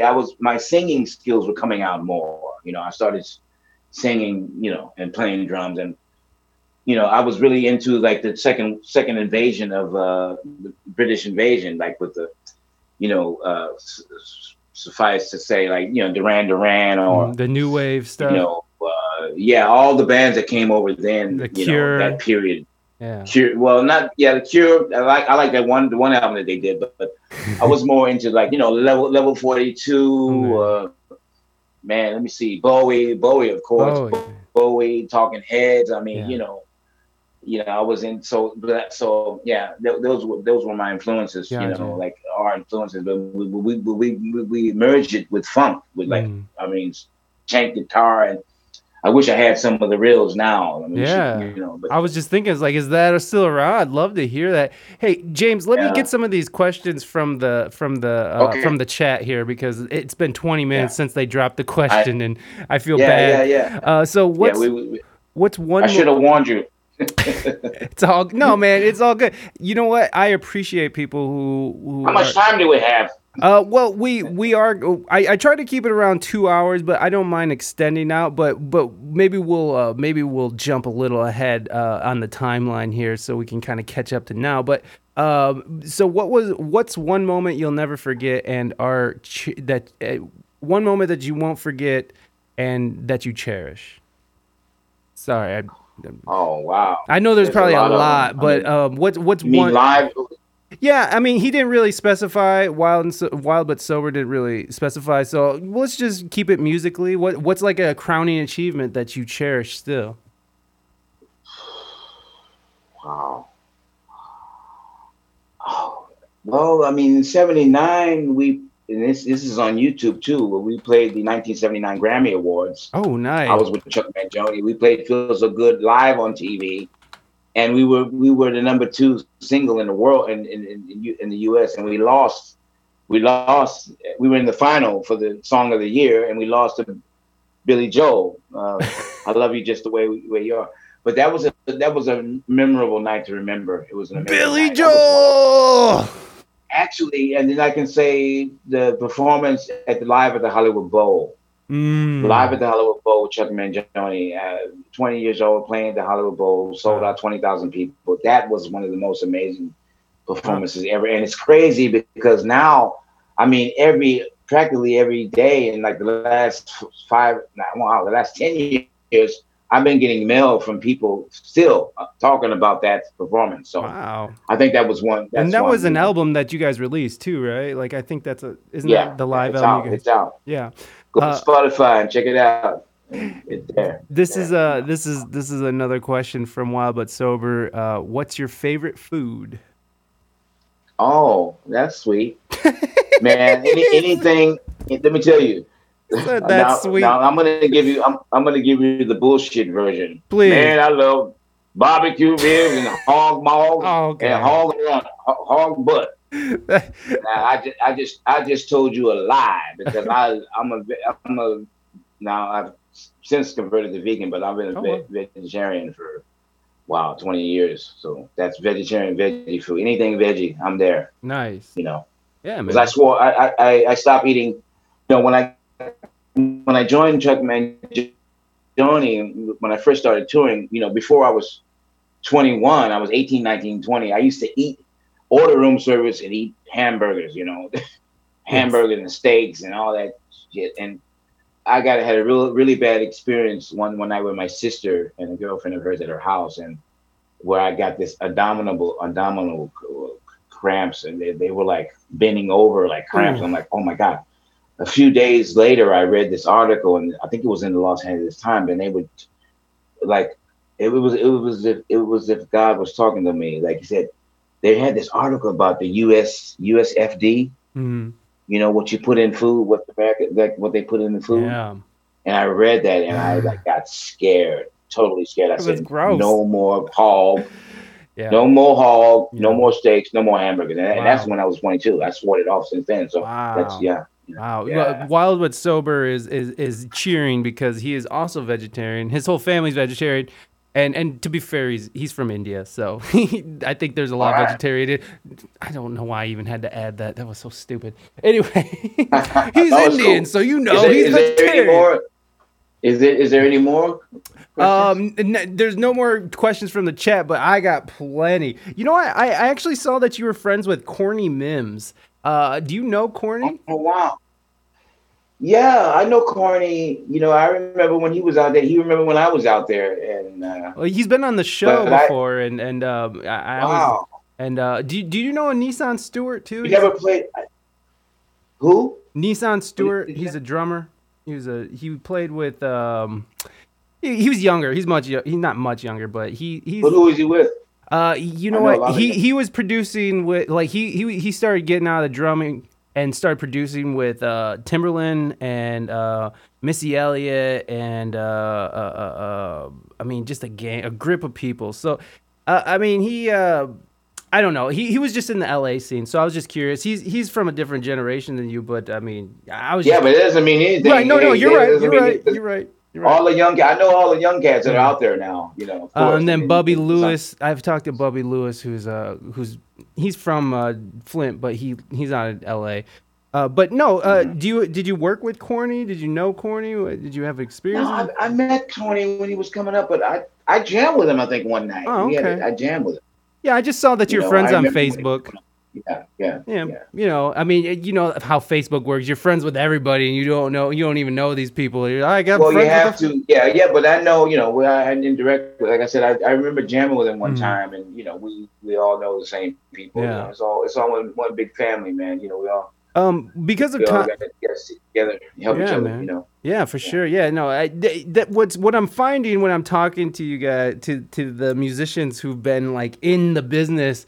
It's actually kind of a small group. I mean, it's huge, but it's kind of a small group of people who a lot of times you know each other. It's just like how any scene is, I suppose. It's like I mean, because you're operating on the top tier level, right? And that in its own is a scene, right? Like that top tier level of playing is a scene of its own self because there's only a few people who are good enough to get there, or at least lucky enough to get in that position. So. You know, whatever. I'm just saying stuff now, but let's kind of jump ahead because I'd love to get into the Beastie Boys era here of your career. How did that come about? How did you get? Because okay, first of all, you were on Check Your Head. You played on the album, and and the first song on there is called Jimmy James. Is that a coincidence? But first of all, you're missing one of the most. I say America's famous bands that never really we didn't. Oh please! Well, I'm sorry. Cross over into the mainstream. Mary's Danish. Oh, okay. You ever hear about Mary's Danish? I have not. I see it's on your playlist. Mary's Danish, dude. Mary's Danish was a cross between the B-52s and the Red Hot Chili Peppers. Oh, nice. We toured with the Chili Peppers. We toured with Stan Ridgway. James Addiction. We were alternative rock.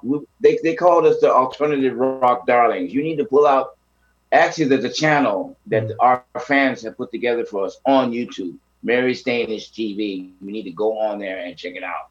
Oh wait, definitely. I can't play this. I was gonna play the song, but I'll get pulled off of Twitch if I start playing copyrighted music, so I can't play that. But okay, cool. Mary's Danish, man. See, I crossed over, but after I went on tour with Anita. I did the first tour with Anita Baker, which was a famous tour called the Rapture Tour. Okay. And, you know, nice. Anita's from Detroit. You know, she grew up in Detroit. She started in Detroit. And Gary Glenn, who's also a Detroiter, he long passed on. Fantastic singer, writer. He wrote the song Rapture for Anita. He grew up in Detroit. So I was with her for a year and a half, and then I went on to Jeffrey Osborne, not Ozzy Osbourne. Jeffrey is a soul crooner legend. Okay. It was with a band in the middle '70s called LTD. Oh, okay. I know LTD. That's Jeffrey. Yeah, Jeffrey Osborne. But he went solo. He went solo. It's his most famous, worldwide song. He had two.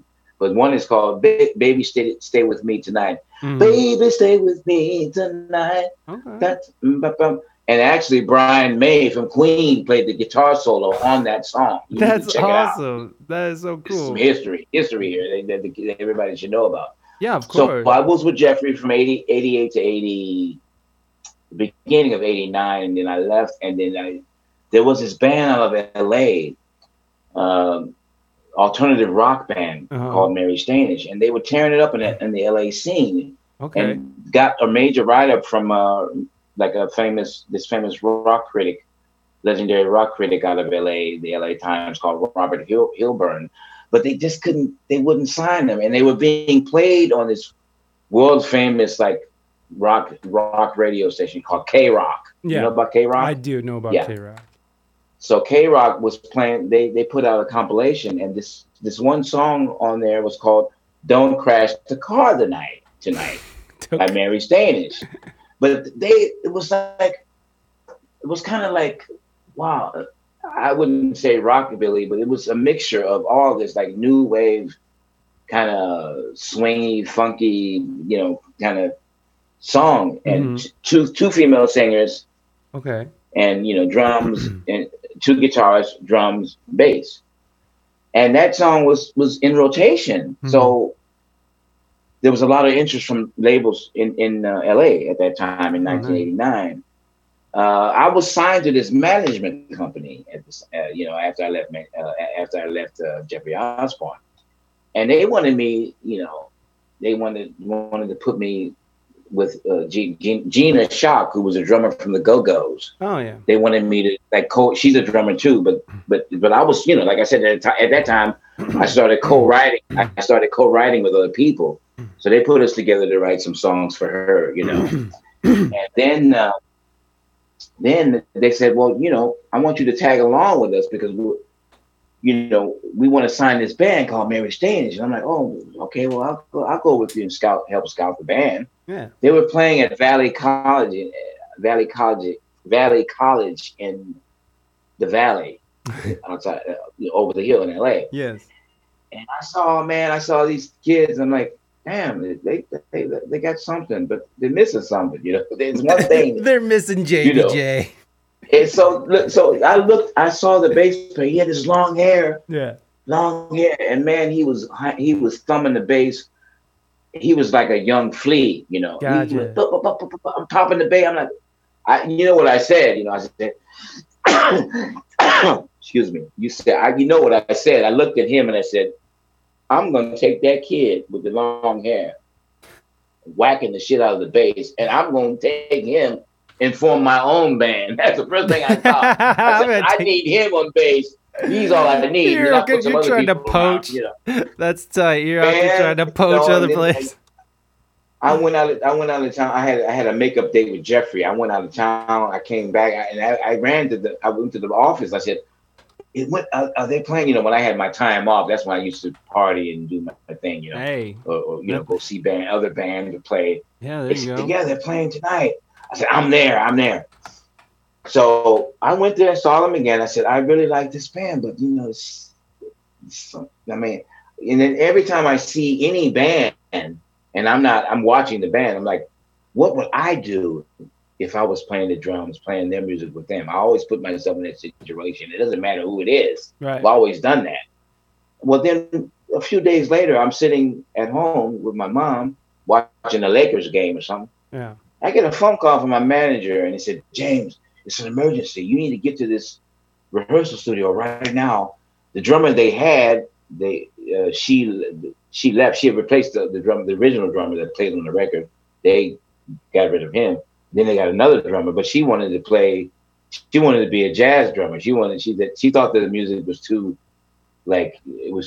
soft for her, But they said, hey, they have a live radio performance at 7 a.m. in the morning with K-Rock. I'm like, oh my God.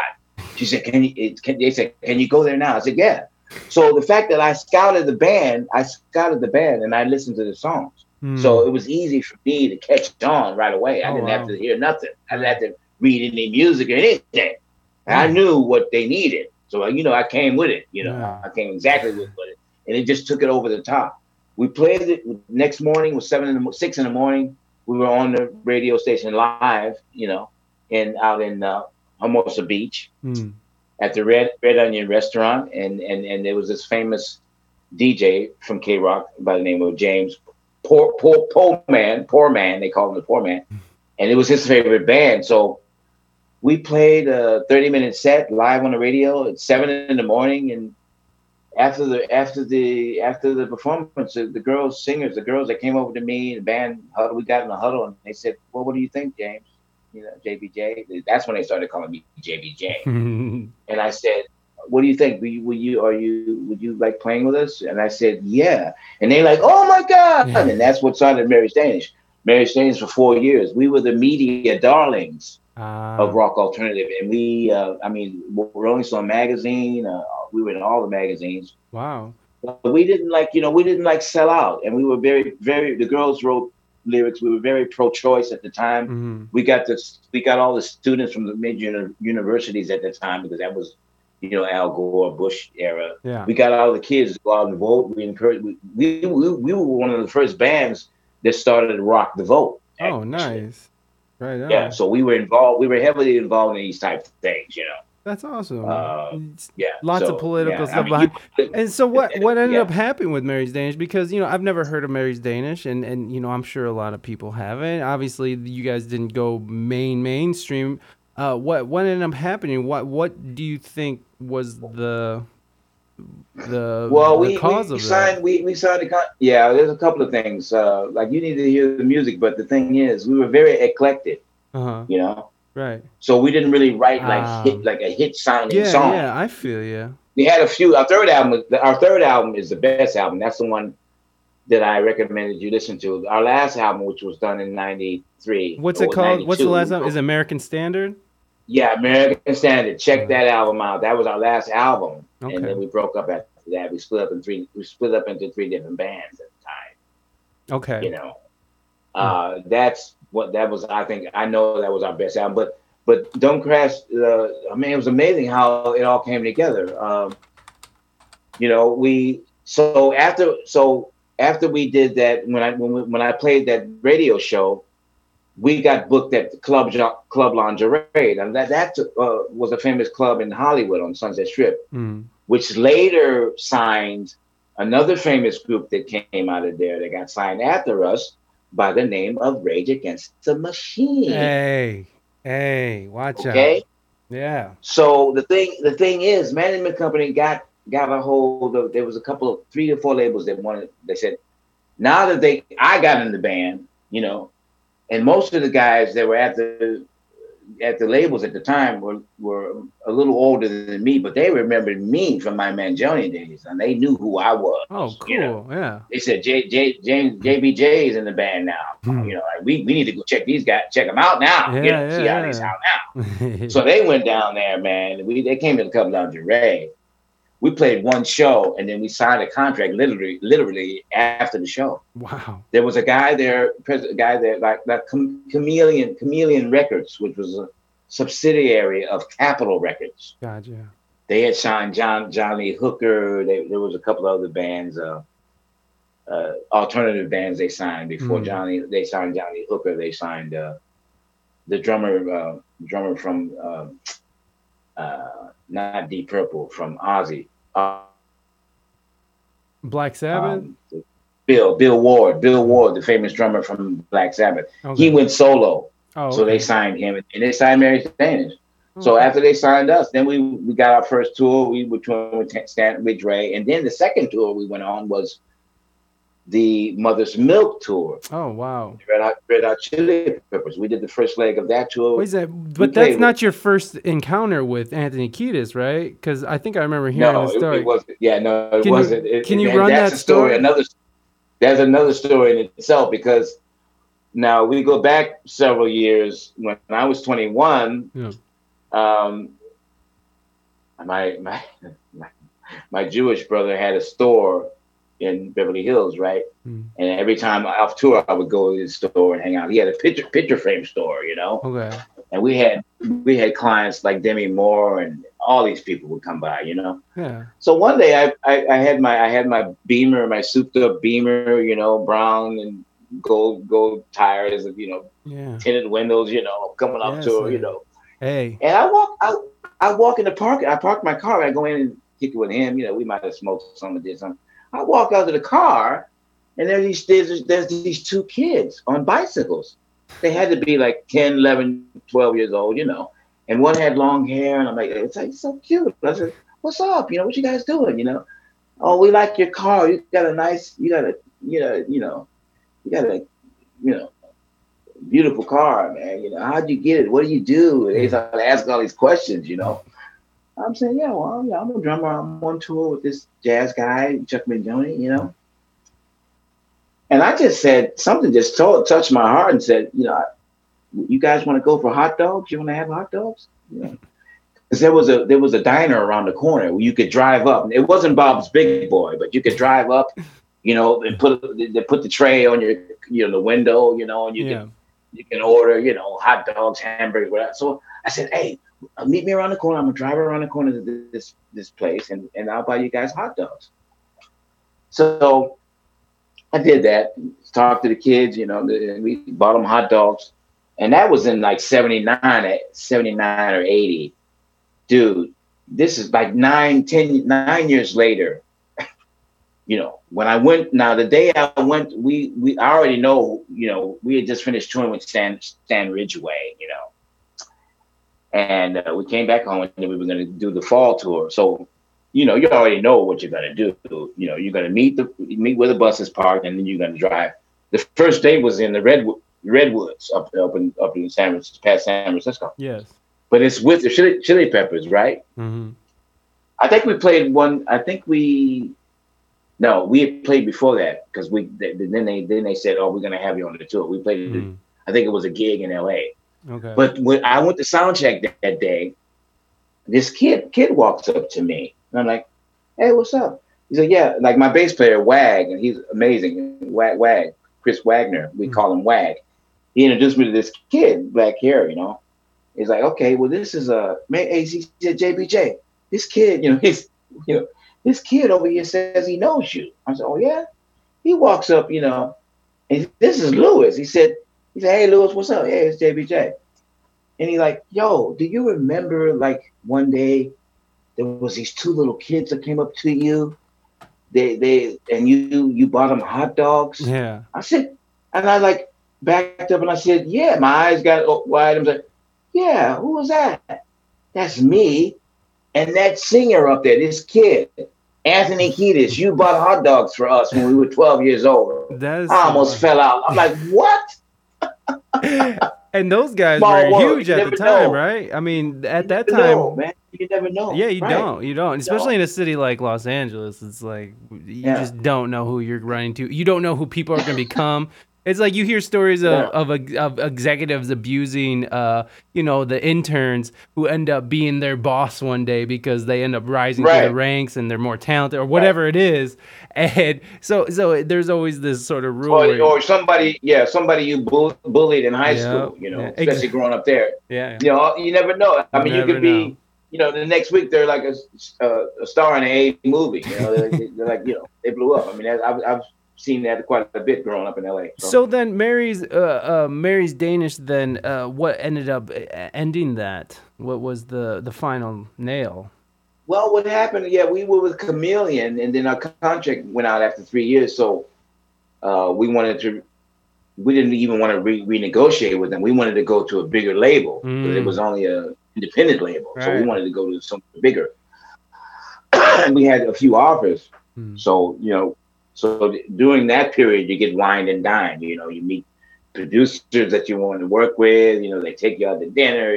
Blah blah. You meet the what they do is like they invite the whole band. Like the labels will invite the band over to the A&R offices like they used to do, and they lay it all out for you. Whatever you want. Here they take you in the room, and you can like go into the library and pick out any CD you want, like that was ever made, like you could just get a grab bag and so they got to schmooze you,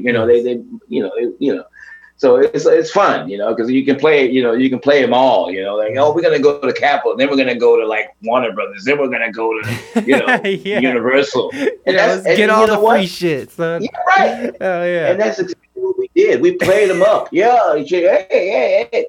So we decided. Now, what happened was there was an executive from EMI, and this guy named Jim Mazza.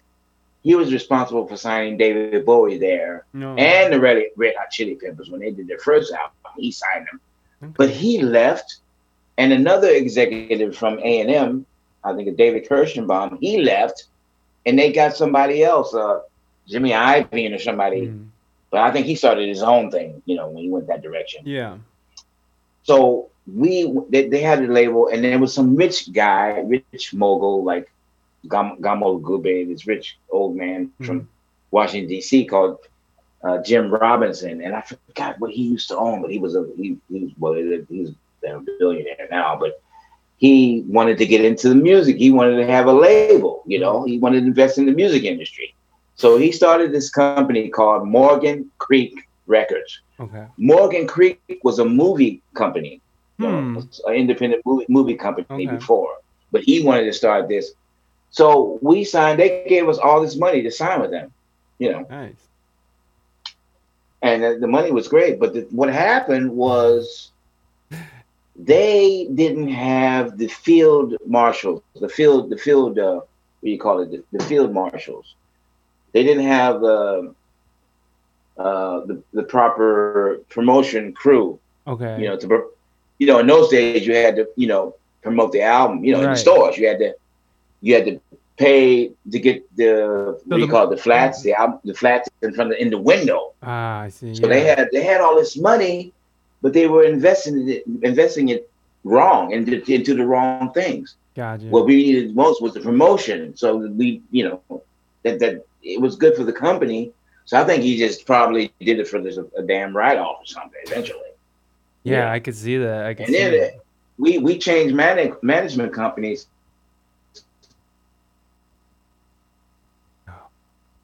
Is this where? at the time too. And then later, Peter Asher, Peter Asher, Okay. and he was responsible for the careers of James Taylor and Linda Ronstadt Gotcha. and Joni Mitchell later on, and you know he had what was the name? I can't remember the other band. It was an alternative band, but he signed us, and he's high. You know, he's like British royalty. Okay. You know, and we went with him, and so he got us on Tonight Show, and he got like Jan Winner from Rolling Stone to Yeah. hang with us and audition us, and he put us in a lot of good places, high places for a band of that type, Right. Right. and got us on tours, and I mean, we were challenged every time because at that time we were offered to go on the very first Lollapalooza tour. Oh, nice. Nice. Sponsored by, well, created by my boy, my brother Perry Farrell from Jane's Addiction. Yes. But we elected like their management company came to us, the band, because we were doing shows with them too, like 92, 93. Mm. They said, "Hey, you come with us, you come with us. We get you on the first Lollapalooza tour." I wish we had done that, but because the first one they had, they had Pearl Jam, and when they were hot, Right. Pearl Yeah. Jam, Living Color, Body Count, Ice-T, all the bands that were hot there, and they put this festival together. I wound up being a guest. I didn't play, but I was a VIP. I got a chance to hang out with my friends, Hell yeah. cheer them on. But we went with Peter Asher, and that's what we kind of stepped up as far as the level of business, because he was really well respected, and he could get us indoors that most of those other bands couldn't get into, is to be seen up here, up on that level, Yeah. But So what ended up being the actual end of the band?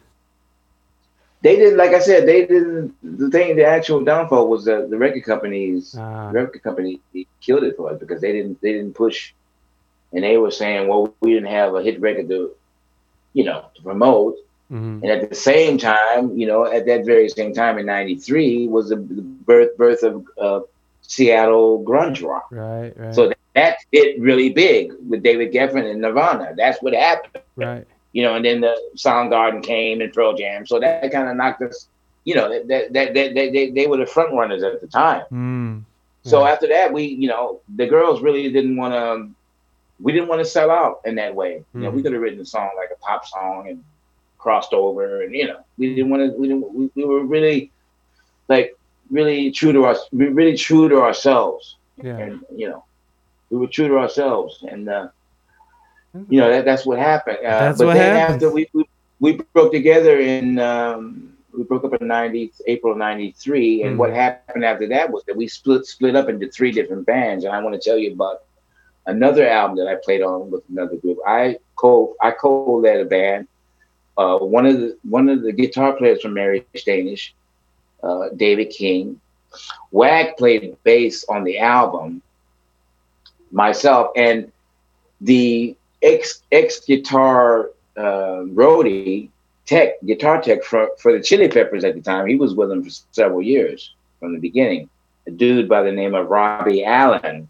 Okay. He was a very fine guitarist, and he could sing and play, you know, and he had some original songs. So the three of us got together, me and David and Wag and Robbie, and said, "Hey, let's form this band. Let's form a new band," and we called it Rob Rule. Okay.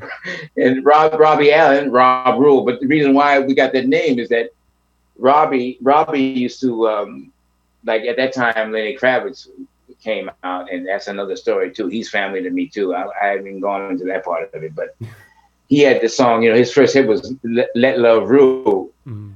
You got to let love rule. Yeah. But one day Robbie was like messing around, and he said, "You got to let Rob rule." And so y'all were like, "That's it." That's it. So we said that's the name of the band, Rob Rule. Hey James. So what happened? Oh, please go ahead. Yeah. No, what happened was we auditioned. No, the same thing happened.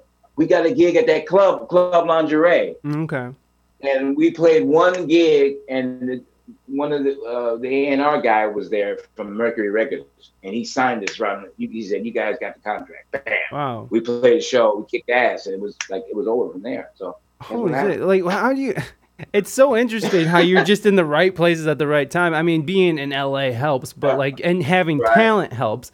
But I also feel like you've had like, how much do you attribute to luck to your career? Do you feel like you're lucky, or do you feel like this is something that you've definitely earned? That I mean, I'm not saying you haven't earned it, but I'm saying that there's definitely people who are great musicians who go to LA who will never get out and never are able to go. You know, those are things that happen, and so.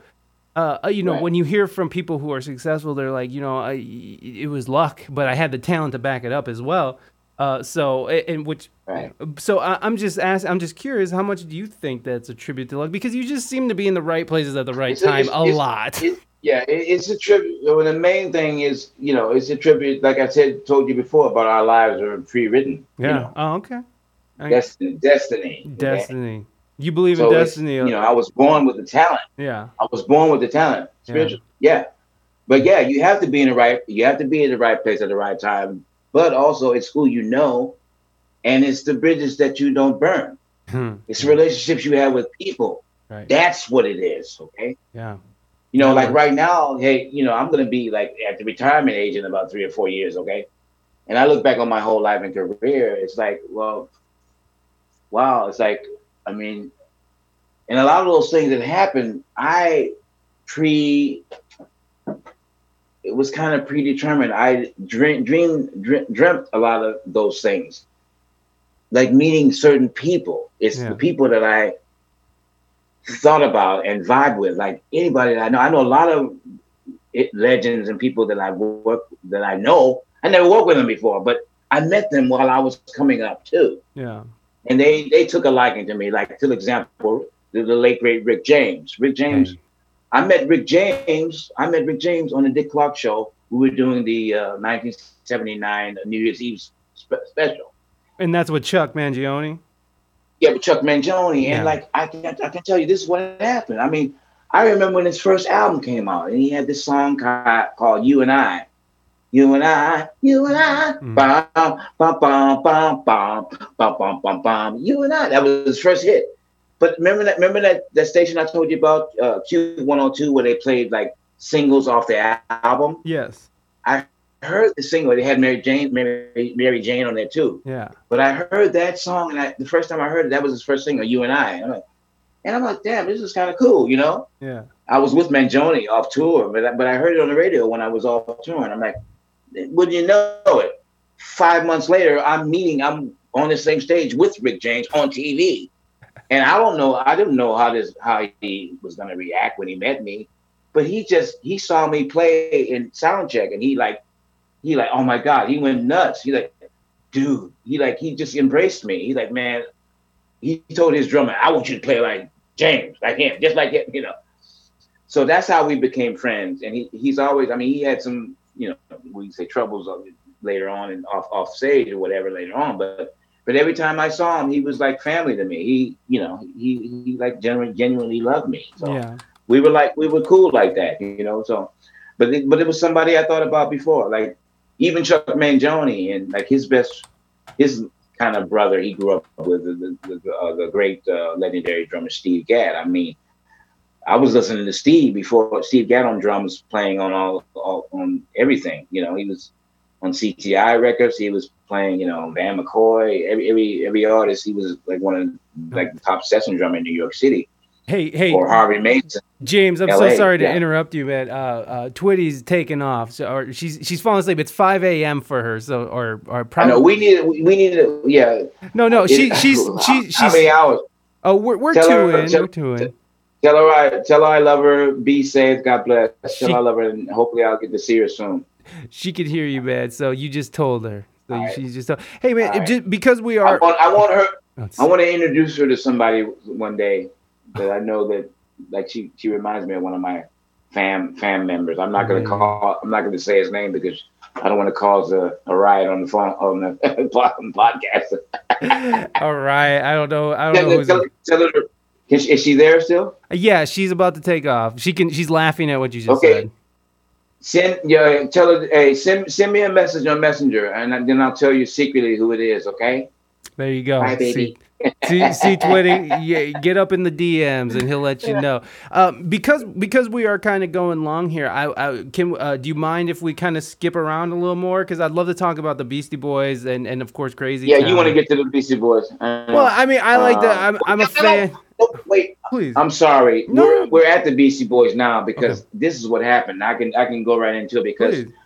WAG. Now, what happened was I lived in Laurel Canyon too, like twice in my life. In 1981, I lived in Laurel Canyon, and in 1990, 91, I lived there for 3-4 years. Okay, across the street from where I lived on Wonderland Avenue, right across the street from there is an elementary school. You know, and at the time I was living there, way up the hill there. Johnny Depp was living there. And down my down the street neighbor was Christina Applegate, who was doing, you know, Married with Children. Marriage. Yeah, she was doing it then. So she was young. She was dating Anthony Kiedis at the time too. Oh. And around the corner was Ad Rock. You know, a couple of the Beastie Boys lived around. But every Saturday morning, we used to all go to the school, the elementary school, and play hoops. Oh, cool. You know, so I would we would meet there, and we would like get on 2-on-2, you know, and then like a lot of people would come by. Flea would come over and play. Flea, you know, we would all play ball. You know, like I mean, they were pretty good. We're all, you know, we're all good. Yeah. So now the crazy thing about this, going back to what I just told you about me putting out the vibe and connecting that way with the people I love. I mean, enjoy. Now at that time, I was listening. To Paul's Boutique. Remember the Paul? And I thought that album was great. Yeah. This was after You Gotta Fight, you know, for your right. Yeah. They made a lot of money on that. They were living in Brooklyn and living in New York, and then they all moved out to LA. You know, because they blew up. You know. Yeah. Why wouldn't you? It's sunny and nice. So a couple of times, you know, we got together and played ball. So one Saturday morning, I go out there and we played a match. You know, I think Mike D was on my team, and Ad Rock and I kind of hit it off, you know. And I think WAG, my bass player from Mary's Danish, he introduced me to Mike D. And because they went back to him and told him, yeah, we met your drummer. We played basketball with him, you know. And you think he would want to play on our record, you know? Yeah. And he said, yeah. So one Saturday morning, I went there to go play ball, and then after the match, they come up to me like, yo, I mean, we're getting ready to do an album. I said, yeah. He said, we want you to play percussion on our album. I'm like, what? He said, yeah, come, we want you on our album. I said, you're damn right, absolutely. Hell yeah. So that's how I got in. And then at the same time, I became Mike D's private drums teacher. Actually, I taught him. Yeah, I was teaching him on the drums. So Wow. he took like 3 or 4 lessons from me. Yeah. And we started doing. We did the record, man. It was so cool because they had a place in Atwater, which is toward Griffith Park. It's a little town, and they had their own. Like, it was a really cool loft that they had. You go in there. They had a recording studio, a big hardwood floor, and then they had a skate ramp, a wooden skate ramp. Of course. And you know what else they had? A basketball court too. And then a stage. They had the stage with the drums and keyboards and everything. Nice. Like set up, and and they had everything was set up. And I never will forget this. I remember playing, like the last song on the album on that album was called, Namaste. Yes. With my late dear brother Adam Young. Yeah. He wrote that. So how that happened was we're playing a 2-on-2 match. Yeah. And I used to hang with Ad Rock because he liked to smoke. Man, we had a little doobie or something. Yeah. We finished playing. I took a break, took a puff, whatever. And then Keyboard Money Mark, their keyboardist, he was on my team. So we're sitting there right after our game, just trying to chill. He walks over to the keyboard by himself. He walks over there. And he starts playing this riff. You can hear it when you listen to the song. You hear how it came together. He walks over to the keyboard and starts playing. He starts playing his groove, and I turn around, I hear it. I'm like, damn! I just walked over there, like some force just took me to the drums, Yeah. Just walked over there, and I sat down and started playing this groove, and then one by one we all walked over there. Ad Rock, he grabbed the guitar, and Young grabbed the bass, and that's how that song was written. Wow. And all the other songs, I played on 7 songs. Pow and Jimmy Jam, I thought was written about me, but it's reference to, I think it may be partly, but it was a reference to Jimi Hendrix. Oh, okay. About Jimi Hendrix, but there were some things in there that it was, kind of like they had thrown me in there a little bit, too. It was about Jimi Hendrix when he played with the Curtis King, Oh, so cool, that's cool. the main reference, But it was great. Yeah. No, Go ahead. No, you go ahead. I played. I played on like I said, 7 songs. Mm-hmm. If you have the CD, I don't know what it says on Trident. What's the Trident? See, that's the thing that I missed too about album coverage. On Spotify, but they don't. I mean, they don't list the musicians. They should have a thing. But I think it's on on Jay-Z's company. They have it. What's the other? Def Jam. Tribal. The other Spotify. Golly, what is that called? Tidal. On Tidal, they do list who plays on the album. Mm-hmm. Oh, that's cool. That's cool. Yeah, and actually, I'm going to switch over. Spotify was started here. Yeah. Oh yeah, in Stockholm. Sweden. That's right. You guys brought us the Spotify. Yeah. So, but yeah. So, I played on 7 songs. But if anybody out there has the CD, you will see the credits on there, and they wrote on the credits, James Bradley Jr. plays all that, and they list all the numbers, like 7 songs. I didn't. And everything I played, because I played a lot of Latin percussion on the record. I played congas, bongos, I played timbalitos. Yeah, hell yeah. Timbalitos, guerreros. Hey man, yeah. That's also, but you also toured with them as well, didn't you? Didn't you do a little touring with them? I toured it, in '92. Now I was still with Marriage Danish. Remember, I'm still with Marriage Danish, but we had done a tour. No, I was no. Yeah, our tour was going to start in July of '92, in the summer of '92 in America. Uh-huh. So I had a whole month off. I was off for the whole month of June in 1992 in the summer. So they said, hey, their guy wasn't able to go. They had a Latin percussionist. He wasn't able to go. So they said, JB, come tour. So I toured Europe. My second time in Europe was with them. I toured in '92, the summer '92. Nice. The ironic thing was that we didn't even come to Scandinavia then. So we didn't come to Sweden at that time. So Yeah. you That's so, cool, man. How were but those guys? it was a great tour. What I mean, like when you look back in those times with those guys, like how do you see them? How were they? What were their personalities like? I mean, they seem like cool dudes, and they seem like you guys got along great. But I mean, what was your? Yeah, they were just that. They were really low key, very low key, laid back. No. I mean, they could be a little bit funny sometimes. I think during their wildest times was probably during the first album. They were really like out of control then, but they matured a lot. They matured, Well, they started playing instruments too, right? Like they're playing their own instruments and stuff. Yeah. They were playing before that. Actually, what happened? How it was told to me by them was that, they started off as a punk rock band. Yeah. Before they became rappers. Right. That's what happened.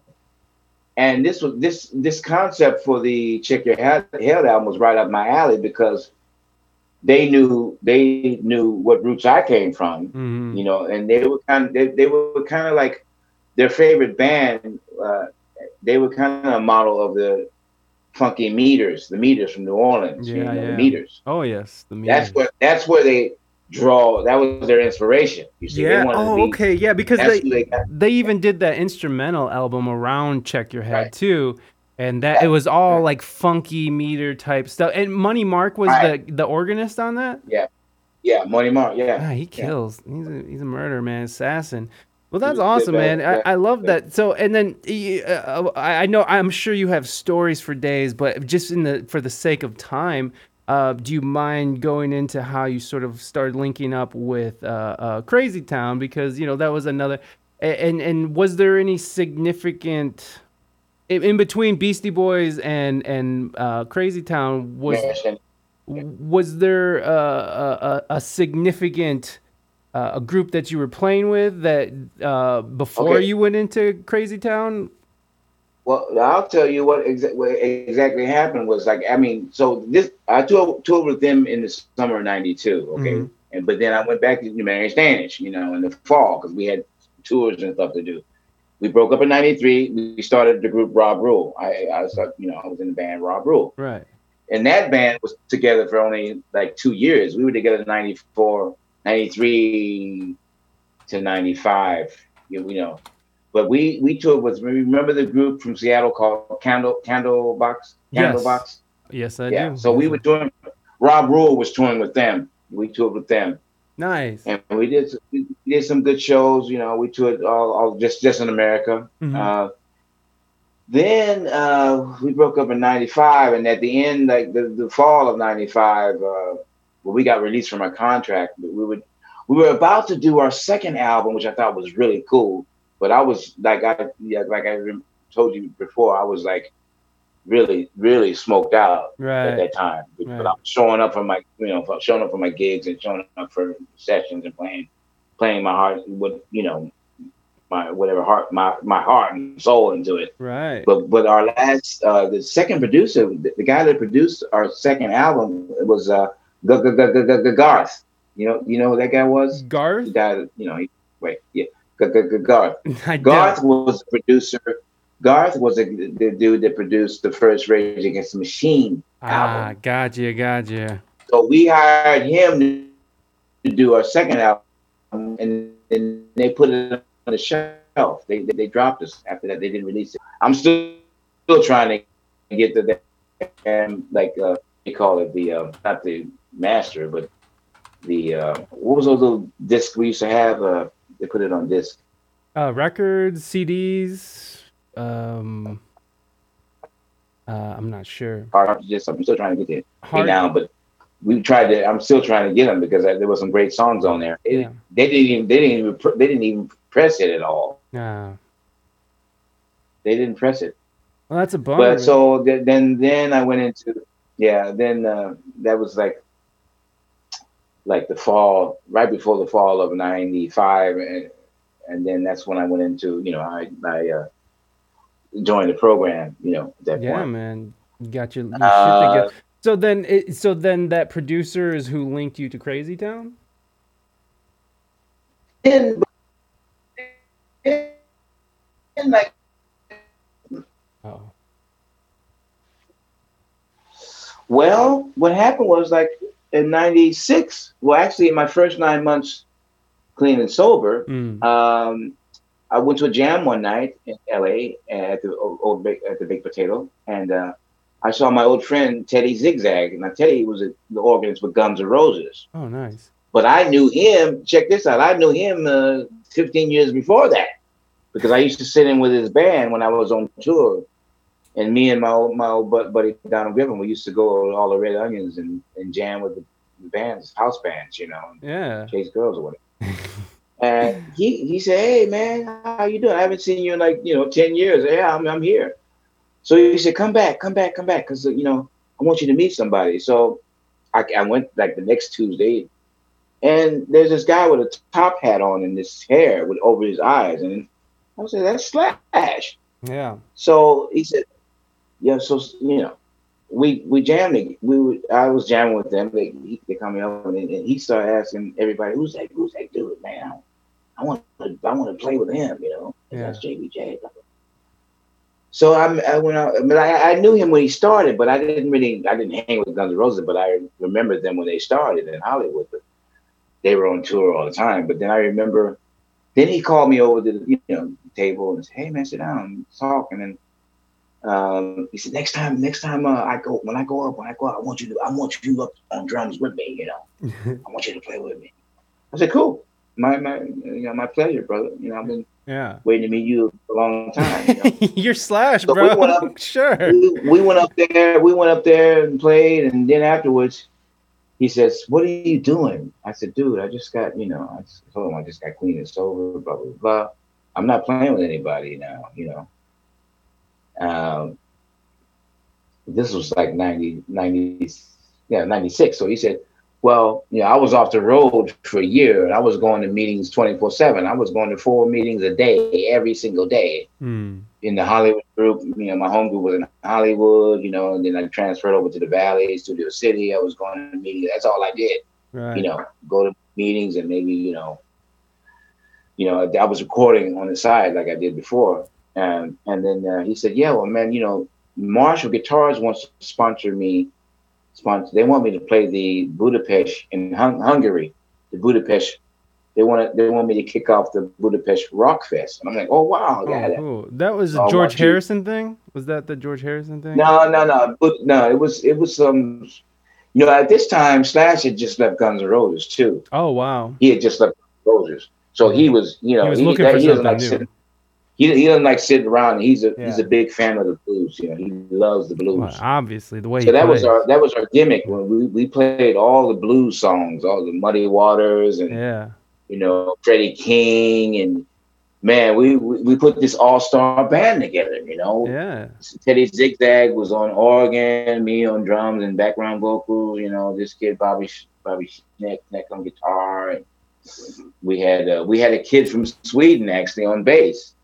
Johnny Graparik, and he had just moved from Sweden, and I had played with him locally before that, so I already knew him. We had another thing going. He was a part of.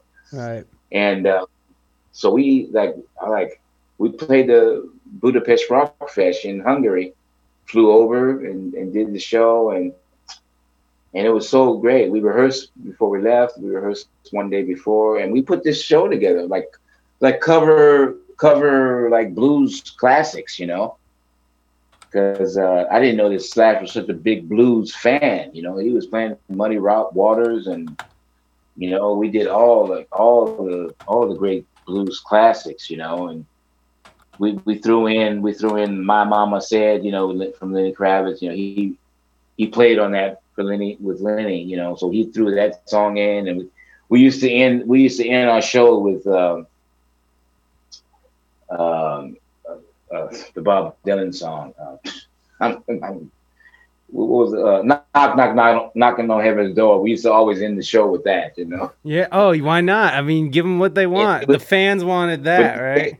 The thing is, it was so great. It was a fun band, you know. Yeah. He just wanted to do it for fun, you know. And he would give me a solo, you know. Everybody would walk up stage. I would do my thing, you know. That's tight.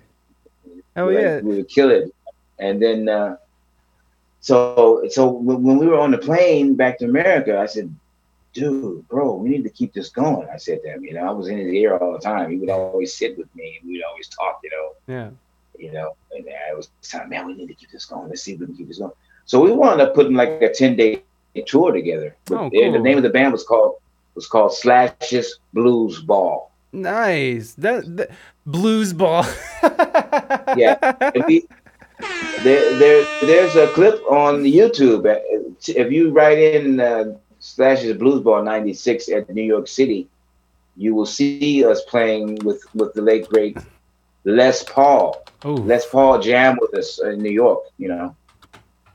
Blue. You know, the Les Paul. Yeah, he came up on stage and played with us. That's dope. The guy behind the guitar. Right. That's tight. So that's on YouTube. So yeah, check it out. I'm checking this out.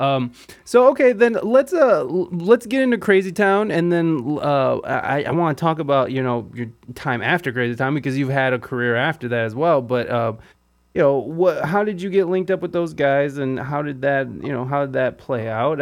I saw some. I actually love that interview that you did with Shifty, because it definitely you know, it sounds like you guys were clarified some things. Well, yeah, and plus, like, it was really interesting to sort of see him reflect on it and be like, oh man, I was out of my mind, and then because you guys were talking about getting a sober bus and getting a party bus, and I was talking to my wife, I was like, what a waste of money, but like. But then when you think about it, you lose more money if Shifty doesn't show up to the gig, or if he dies, right? So if he doesn't, exactly. You're gonna lose more money if the gig doesn't happen. It's not a waste. Hey, it was what was needed. It's not a waste of money. I'm sorry, I shouldn't have said that. I'm sorry. I apologize. But some people who don't, but I understand like where you're coming from when you say. I mean, I'm thinking about budgets, saying, man. I'm thinking about budgets and money. You know what I'm saying? Right. Shit, because the rock industry used. Yes. Yeah, a regular person wouldn't know that, though. They would say the same. Oh, what a waste of money. They would say the same thing, but it was what was needed, and it was because of me. Yeah, because I demanded that. Right. I demanded to our management company, that this is what we need. Yeah, because they were worried, they were concerned too. Yeah, there was a lot on the line. You know, is he going to make it? Right. You know, because what happened was the tour before that we got kicked off because he had a crack. He cracked out. Yeah, you know. Yeah, that was sad. That was crazy. We got kicked off by Sharon Osbourne, and so we came back from that. Oh, was that Ozfest? Well, I'm not even getting away. But see, I don't went ahead. But let me tell you how I got with Crazy Town. The thing happened.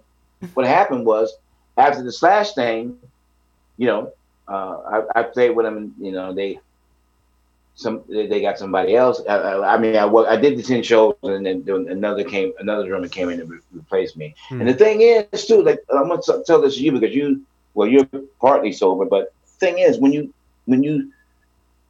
have to imagine this too, like when you're in the industry and you get your reputation, they know you for so long as what you were when you party, okay? Yeah. Then when you let that life go, then they, you know, some of those people, they don't even like want you. They don't even call you. You know, they don't want you with them because they're still out there. They're still getting effed up. Yeah. You know. Yeah. So they don't want like. So that's what kind of happened with me and Slash. Ah, yeah. I was the only one sober in the band. You know. That's tough, man. And it wasn't him. It wasn't him. Yeah. I mean, he's my bro now. We hooked up like 10 times since I've been here in Sweden. Every time he comes here, I'm with him. So, that's awesome. You know.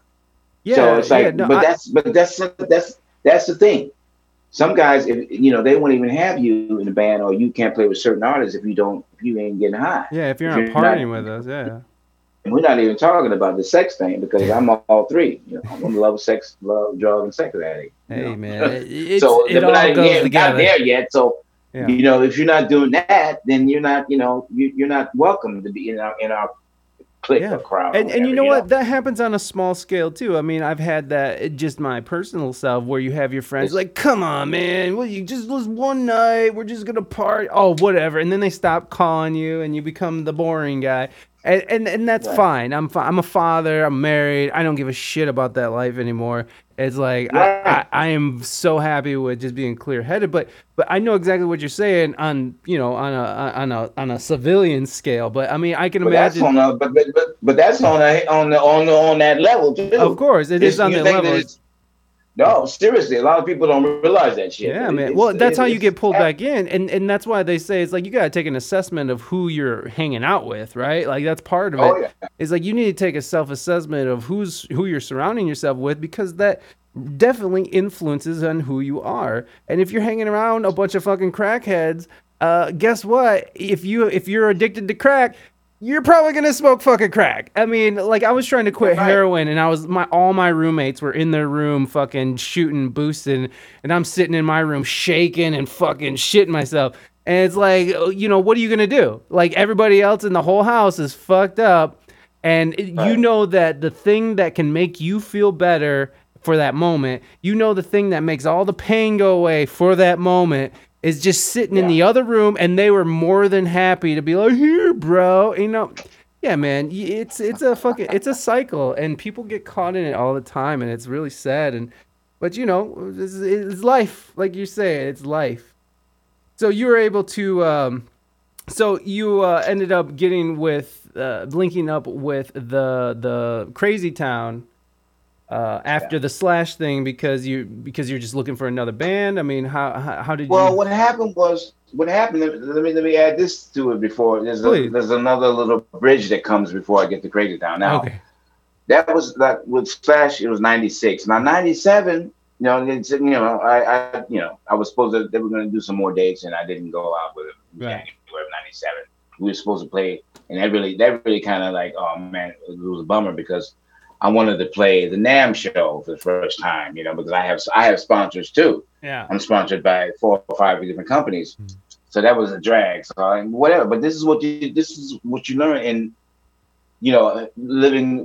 starting a life of total sobriety, especially in this industry. You learn these things, But it's all about, like, the main thing is God doesn't give you more than you can handle, and He's gonna clear it for you. He's gonna make a way for you to get to where you need to be.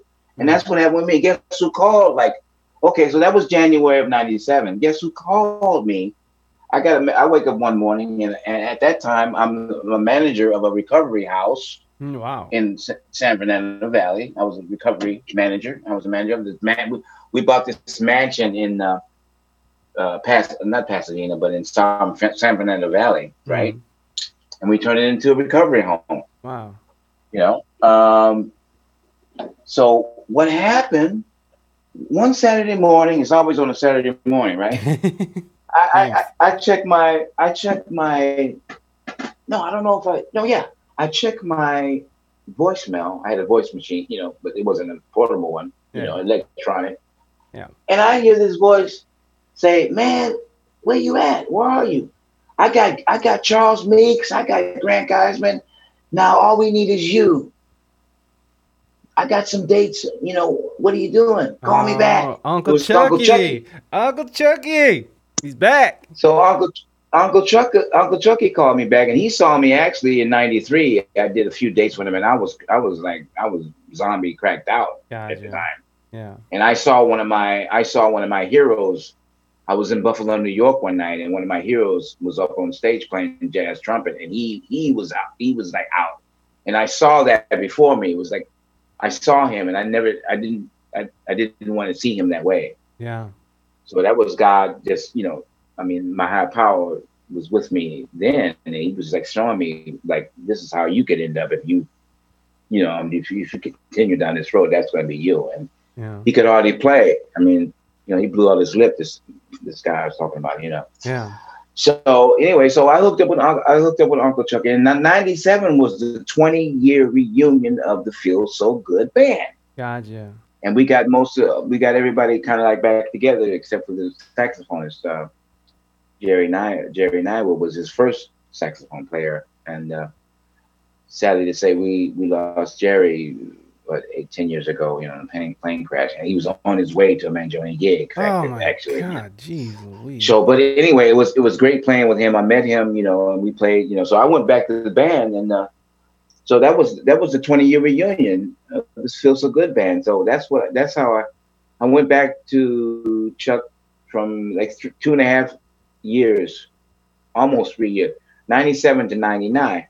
Well, what happened was all this stuff seems to happen at the same time. With my life in Hollywood growing up.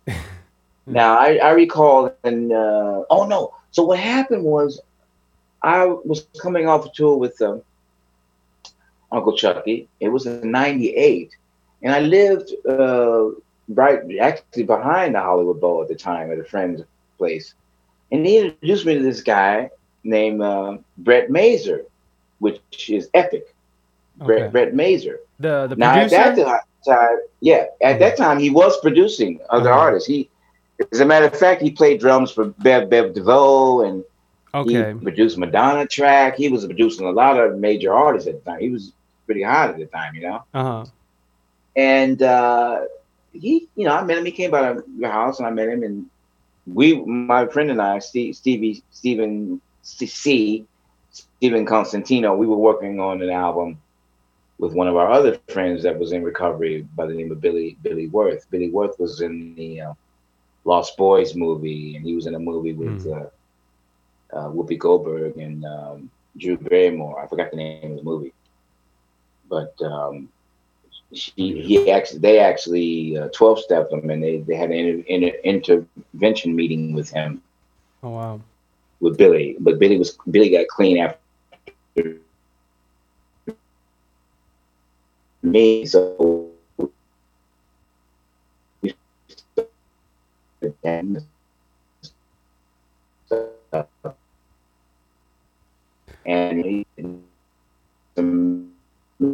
it's coming through like an EDM song. That's how I met Epic, and Epic came, and it was Think Fast and a couple other songs, but it was just Epic and Shifty. Okay. On this demo with the music, because Brett could loops and all that. Brett knows how to do all that. And I heard the 3 songs, and the first thing I thought was like, in my mind, I'm saying, I didn't say this out loud to him, but I'm saying, damn. I said, damn, they trying to sound like the Beastie Boys. So he asked me like the first time, and I said no. I said they asked me, hey man, I'm trying to, he said they had another drummer who was kind of a famous punk rock drummer, DL or something. He was a brother, a black guy. He was a famous. I think he played with one of the famous punk bands. But he was a brother, but they wanted him, but he didn't want no parts of it at all. They asked him again, and he said, "Yeah, something happened with him." So then I went on tour again and came back, and he said, "James, he came back. I need to meet with you again. This is getting serious, with Sony, And then he played. This is our new track. We need to start. What I want to do is put a band together, and then we learn these songs, and then they're going to pay for a showcase. Sony Music is going to pay for a room for us, for the showcase." Right. So then I thought about it. Then at that time I had to tour because I had a son, a newborn child, and I wasn't married, but I had to pay child support. There you go. Which became some other shit later on. But anyway, he came a third time. I listened to the track and I liked it. I said, all right, I'm gonna do it. Yeah. So we got together with Rusty Peak, myself, and Doug Miller, Fado Delay, the bass player. So it was just us 3 and Epic first, and we were in a room, playing some old beat up drums. We rehearsed the songs for like a month, and we finally. Well, what happened was it was really crazy because we had the three players in the band, and Epic would come by and rap a little bit, you know. But then, like, check this out. Shifty was on lockdown. He had a boot on his foot. He was in the county. He was in county for selling drugs or something, you know. So, but check this out. He had a leave. You know, he had time to, you know, they let him out like for a couple of hours a day. Oh my god! So he would come. So, but he would come right to the rehearsal. You know, once we started getting a little tighter, and he was like rapping to this, and I'm like, so like after a couple of days, and then DJ AM came, you know, like, you know, and then the next day it was Trouble, you know. So all the band, like, you know, it was the core was just the three of us, me and Russ and Doug, you know, drums, bass, and guitar, and then we had a guitar player, and then DJ AM came, you know, scratching and stuff.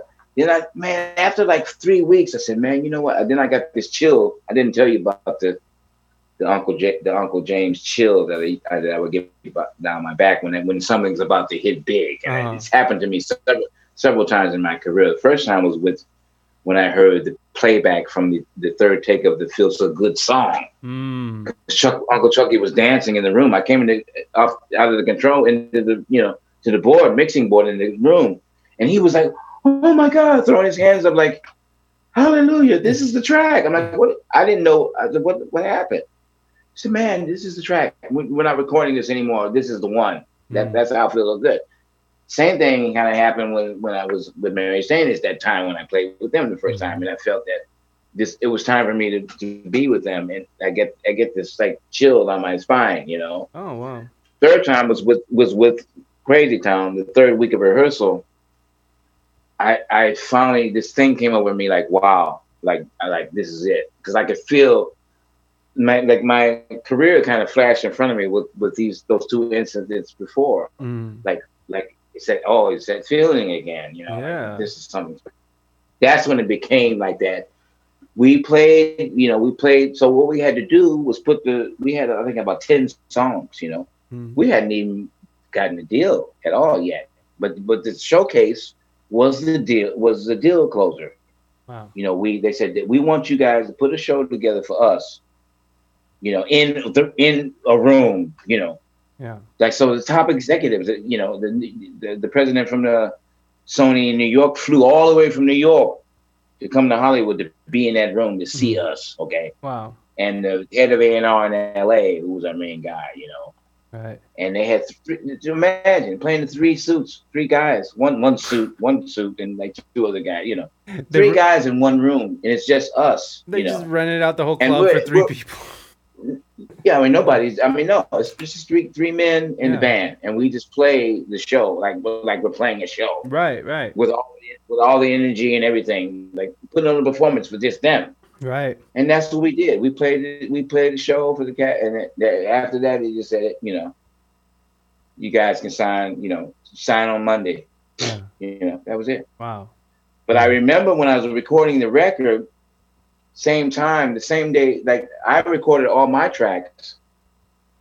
There's a couple of tracks on the album, on the Gift of Game album that, you know, Epic had used, you know, drum machine on a few things, you know. But everything else is live drums. Right. So I had to work with Fez. I was on tour. I was in between tours with Uncle Chucky. Same time, that particular week, they wanted me to come in and do my tracks. I had to rehearse with Mary Stanish because we were going to do a 10th anniversary show at the now gone House of Blues in Hollywood. Oh yeah, okay? That's long gone. So I had to rehearse, you know. So I said, look, I do, you know, to save time and money. I mean, to really knock it out of the woods. Look here, you guys set up the 7 songs. This is the same thing that I didn't tell you before. It happened with Mary Stanish too, the first album. I said, set up the 7 tracks. I'll knock them out. I'll be finished with all 7 tracks, drum parts, in 4 hours, 5 hours, 2 hours, whatever. Damn. And I did it. I knocked it out. I knocked it out of the woods because I had to move on. So take care of business when it's fine. You know, I did that. Bam, I'm done.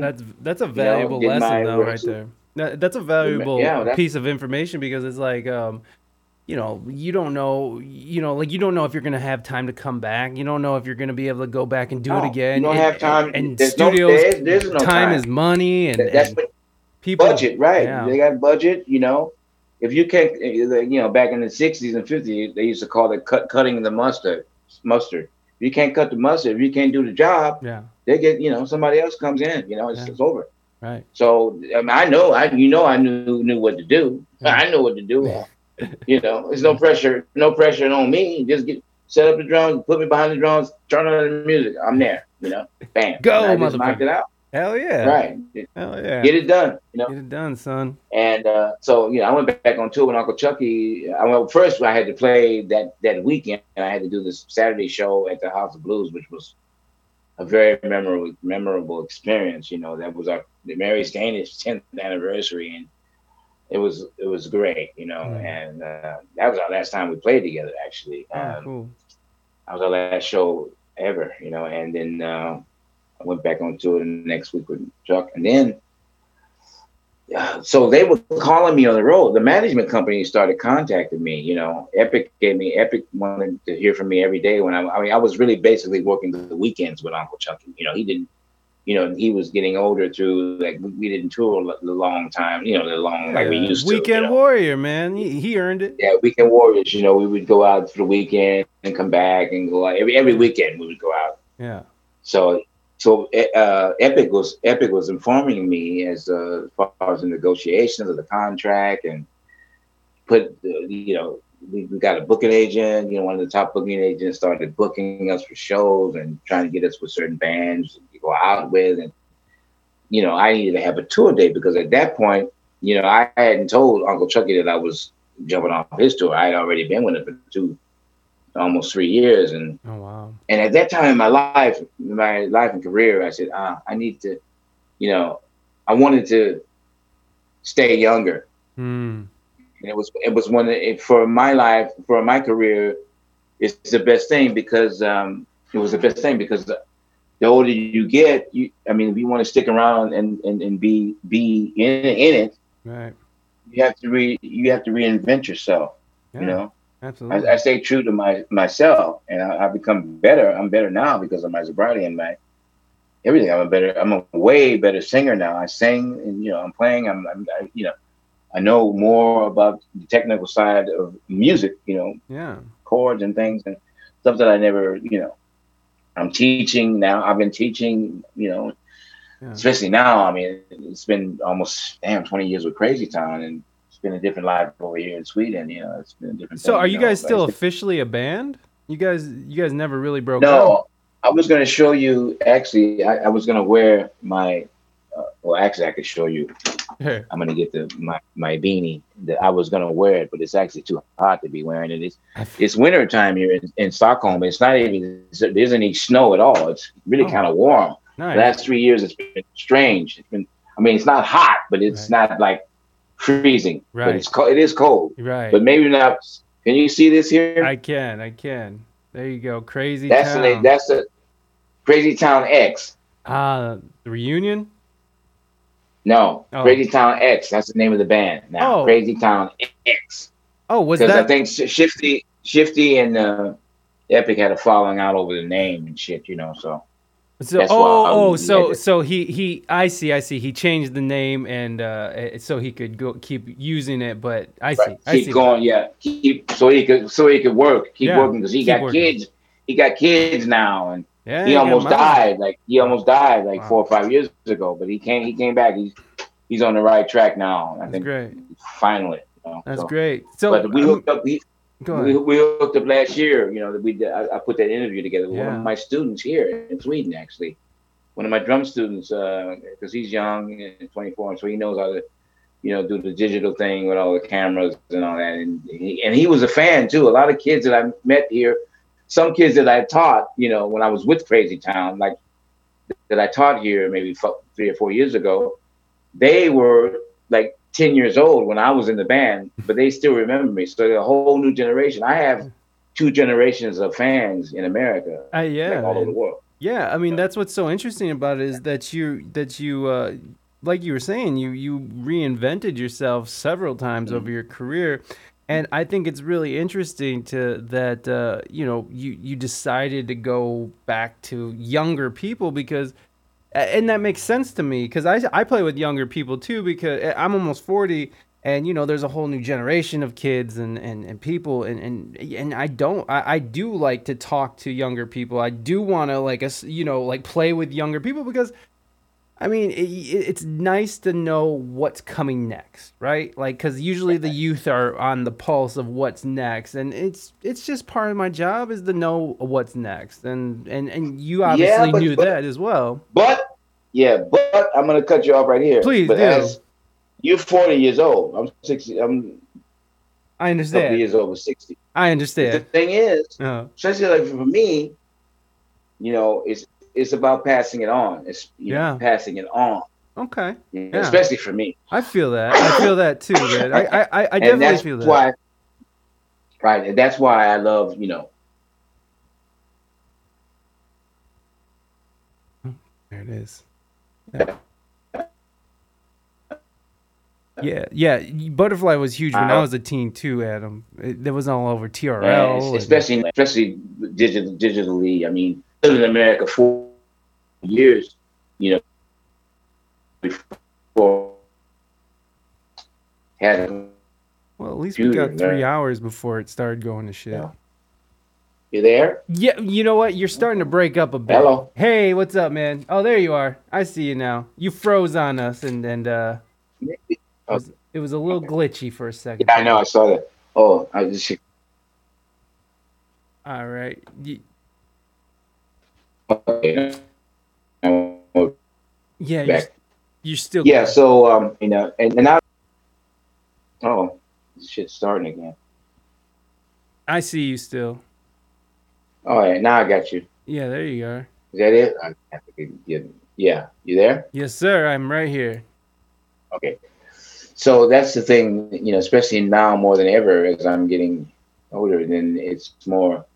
My oldest child is my son. He's 24. I have another son that's he was born here.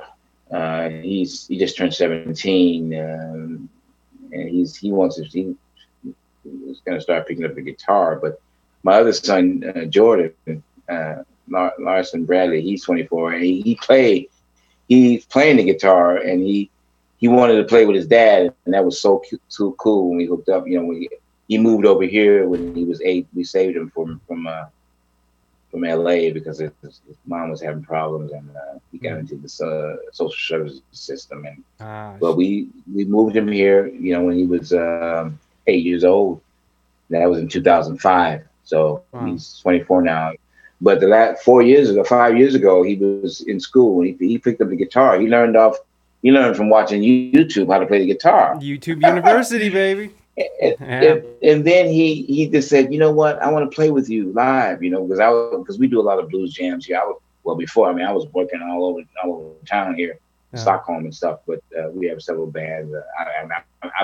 I work with like 8 different bands, 8 different type bands for like 15 years, Hell yeah. Local. How is the work in Stockholm? I mean, you're working, but you're James Bradley Jr. Well, like how is work? It's really hard. No, but see, that's a different thing. Hey, thanks, Charizard, for especially being a native Black American. It's like you had to prove yourself all over again because it's a different part of the world. It's just, like the Nordic region of the world is a slow thinking part of the world. Yeah, if they see even if they see you do something, and if it's overwhelming, then they're like shocked. And that's what happened with me. But then at the same time, when I came here, the internet in the whole world opened up at the same time. So now all this information, all this history is coming out. Mm-hmm. The truth is coming out about me. The stories are coming out about me, and they know. But then it's after a while, like these people can take you for granted too. Oh, I can see him play down the street anytime, blah, blah, blah. It's a different mentality. Sometimes the logic isn't so, it's not there, Yeah. But, but in order to, and society kind of looks down on a professional musician. It's like they feel that you have to work a 9 to 5 job. Wow, that's interesting. Even oh yeah, it's crazy. That's like America too. I mean, America doesn't Yeah, appreciate their artists at all. yeah, That's yeah. Well, they do the same thing with their own. I that's mean, so here, strange. Sweden. I mean, it's the same thing. Yeah, man. No, Eh, what's your thoughts on sort of what's going on over here in America right now with just the social unrest and Oh, presidents it's and crazy. It's like it's sick. It's sick and yes. evil. That's what it is. Wow. Okay. I mean, 12 years ago, I wanted to come back. Brother, I've had people since I've been living here for 15 years writing me mail every day. James, when you coming back? When you coming back? James, when you coming back? When you coming to the Navajo? And I couldn't leave actually because I had a problem with my passport because of a child support thing. This fucking Uh, law that they made, which is totally stupid. yeah. Just this dad law. Well, right now, my son that I was paying child support for, when I came here in 2002, I came in 2002. I met Mm. my wife while on tour with Crazy Town in March of 2001. Second day I first day I was came to Stockholm in my life. Mm-hmm. I met her, and so it was like a love at first. It was meant to be. Wow. So the thing is like man, I mean, people, yeah. So that was before Jordan came, and my son Jordan, I was just telling you about, came here. Yeah. So Do they you, wanted me to pay, like I didn't have to pay child. They gave me some money back, and wow. but it was like it was a 4 or 5 year thing. But they like canceled my passport. It's been canceled for 10 years, and because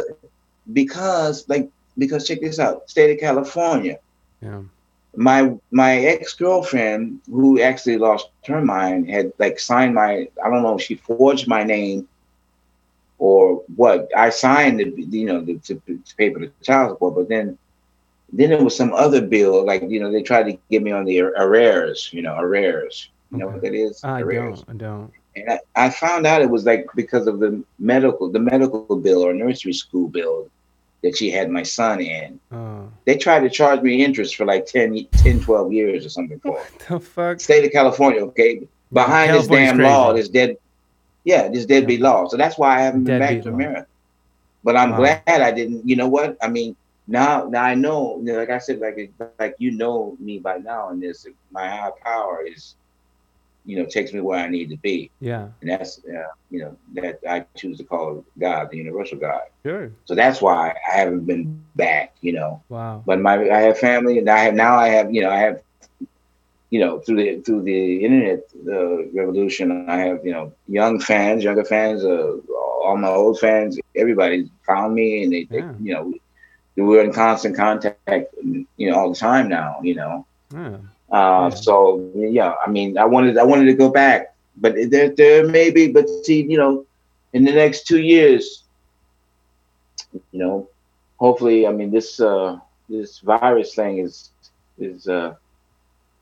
diabolically mad, and Yeah. I'm using that term like they do. Remember the cartoon and shit that with Simon Bar Sinister and Underdog and all that Yeah. shit, Superman and Yes. Kryptonite. I mean, this shit is what it is. I mean, you know what I'm saying? No, it You is, know, man. It's and it's it's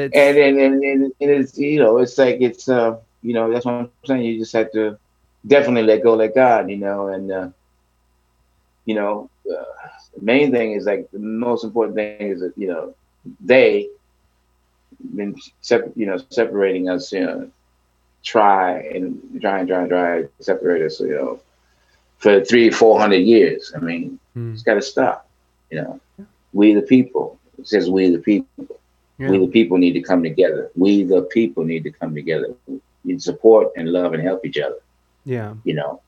Especially over there. Yeah. That's the thing. Because outside, we look. I live in Europe. I'm a resident of this country, another country. Yeah. Yeah. Yeah. I've been a resident for almost 17, 18, years now. Mm. And like when I first came here after 5 years, I wanted to at least come back and visit. And I wasn't able to because of that. But Right. I hope to do that now, and I feel that strongly that will happen. Do you think that you kind of getting stuck over in Sweden? Do you think that mean, do you think? Well, I mean, it seems like an obvious answer, but do you think that impeded your career in any way, or do you? I mean, because it's you were kind of you're stuck there, right? Because if you don't have your passport, you can't even really leave Sweden. So I mean, Well, so I can leave. I can drive. I can drive all over Europe. I can go. I oh, mean, I okay, have my I have my ah, residency card. So, because I've been back to that's Berlin. right, because it's a I European just did Union thing, yeah. I just did an album there. So that's I just did an album there 3 years ago in Oh, that's Berlin. cool. I mean, so during your time sort of being sequestered there, were you getting phone calls like, "Hey, man, we come on, we got No, to it." no, No. hell no, not going back to America. Yeah. As many people as I know, because there's a whole new generation of it. But that, so Yeah. what? I mean, that's the thing too about like we need to, not to forget about the legends that are still amongst us that are still living Yeah. today. Okay, Absolutely. and that's when young people. I think more and more young people are starting to understand that. Though I Yeah. think they more than ever. From years ago, it was more like, especially with this world-threatening virus when they shut down the whole industry. Now everybody, it don't matter how much money you have or how big you are, or whatever. Yeah.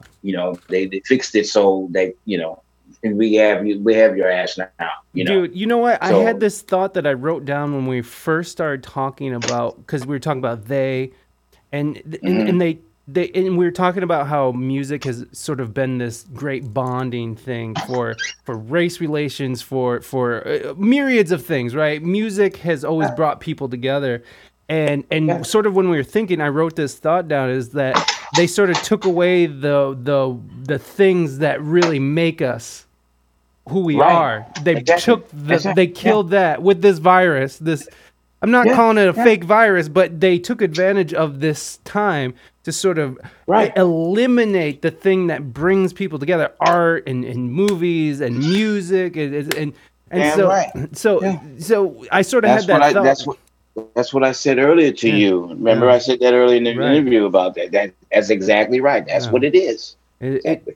they're separating us from it, and they're taking jobs from us, and they're expecting us to just sit at home and just starve to death, I guess. But it's just it's really weird here right now, and I'm sure I'm sure that you feel a bit fortunate over there. What's the Yeah, European? it's a little different. It's a little different here. I mean, Yeah, there's a lot of differences here, and one of the main things here.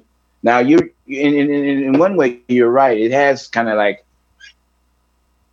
I still have a lot of stuff to deal with being a black man in a country like this. But the yeah, thing is, yeah, even though like people know that, like I kind of became a legend here, but I'm not being treated. I mean, in some ways, a lot of ways, I'm not being treated as such. I mean, I should be, for example, we should be set up at a club. Like the club owners, I guess it's the same all over the world. They're like, they don't feel like they have to. I mean, there's one or two clubs that try to help the musician, but there's always some clubs that are like dickheads. oh yeah, Especially here, it's all about alcohol and drinking because this is yeah, a high alcohol. Like these people are atheists, and it's all about it's all about no, seriously, it's all about alcoholism. yeah, yeah, They'd rather come out, and if they're not really a true music lover or of a certain style, they'd hmm, rather come out and drink and talk bullshit and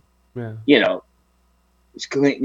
Even if you have top musicians playing, or they'll support a hillbilly beer band from here before they would support somebody like me. And before they would be scared because we could be very intimidating. I mean, we put it down. We kick some ass, and yeah, it was too. Sometimes it's too much. But then a lot of people after I established myself here as a drummer, then they I have a lot of support here. They support me.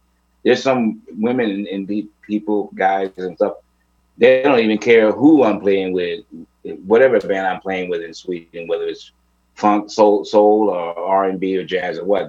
They'll come out to see me. yeah, They come out and see me anyway because they know. like I said, it is what it is. They can't take that away from me. Nobody in the world, you know. Yeah, for sure, man. That's your. It is what it is. Whether somebody, you know, they're gonna be jealous of me, I don't care about that. You know, you know, God put, you know, I was put here on earth to do what I do. Okay. Yes, sir. You know, I give myself to you. You know, 100% with all my heart, soul, and love. You know. Yeah, man. You know. You're welcome if you know. I mean, I'm gonna keep doing what I do. Hey, man, I appreciate it. I know I do, man. So you guys are going back into lockdown. Did you play any gigs over summer? I know you guys kind of lifted. Yeah, what happened was I was working up until the summer. I guess everybody was really working. Yeah. And it's the crazy thing is that I've played with several jazz bands, but mostly I'm known here for playing blues, like R&B and blues, like real blues, like you know, playing a blues band. And there's one Swedish blues rock band, a legendary Swedish blues rock band called Sky High. Oh yeah, I think I've heard of him. Yeah, Klaus Engström, and he is like a Jimi Hendrix practitioner, historian. He's one of the best guitarists in Sweden, and nice. He's like my big Swedish brother, and we hit it off, of course, because he knows I have studied the history of Jimi Hendrix. I mean, I was 12 years old when Jimmy died. My mother and father wouldn't let me listen to Jimi Hendrix music when he first came out, you know. Wow. But I had a step uncle that was a Jimi Hendrix fan, and that's how I. And he was like, let me show you something. Let me show you something. Right, yeah, totally. Yeah. Something that you can't tell your mom about. Right. Voodoo child. But I didn't really, but then I had to actually study his music. You know, when I got old, like I think around the Mary's Danish days, I would then I would listen, like do my little ear training sessions and listen to his music, listen to the chords. I mean, really getting to him, that's when I was able to understand what he, you know, how like he was from another planet type he was, artist, man. you know. Was, I mean, you know what I mean? So, he was fucking other world, man, another dimension. Well, yeah, totally. We're wrapping up here, man. What's your plans for the future? Like, I mean, I know we're all sort of stuck in this place, but like, but you know what? I think I'm gonna break the news with you for the first time. I'm ready. I haven't really. Well, how can I put it without? Something big is in the works with the JBJ. Legacy. Okay. In the form of, I can just give you a hint, and that's all I'm going to say about it. In the form of a film documentary. Oh wow. From another company in America, actually. Right now, we just started getting information together and stuff. Right now, the last 2 weeks, I got hit with a proposal to do something like that with somebody. So. Well, that's like the biggest thing, yeah. And I'm, God willing, and with God's grace, you know, it's gonna happen because it's gonna be a year and a half, 1 year and a half, or maybe 2 years before it's done and out. So that's the plan right now. Right now. But I'm also gonna be releasing. I have some music. Oh, we have a lot of people that listen to Spotify. There's one album that I have a group too that I put together, a modern rock group in the style of Foo Fighters and Lenny Kravitz. Oh, cool. Called Kill Your Darlings. Kill Your Darlings. With a Z. Kill Your Darlings. All right. And we have an album on Spotify. It's been there for 5 or 6 years, but you guys go on and check it out. Download the songs. Like I know this, I can guarantee you there's at least 1 or 2 songs that you would love, and then download it. Download the songs and check. You know, Kill Your Darlings. It's modern rock. I'm singing background, co-lead vocals. The one song is called "Mary Goes Around." I recommend "Mary Goes Around" and "The Walls." Those are my 2 favorite. And there's the one song that's getting picked up in some other countries called "Wild Child." It's like it's a ballad, but it's no drums. It's amazing. You guys check it out. I want you to play it on your station too. There it is.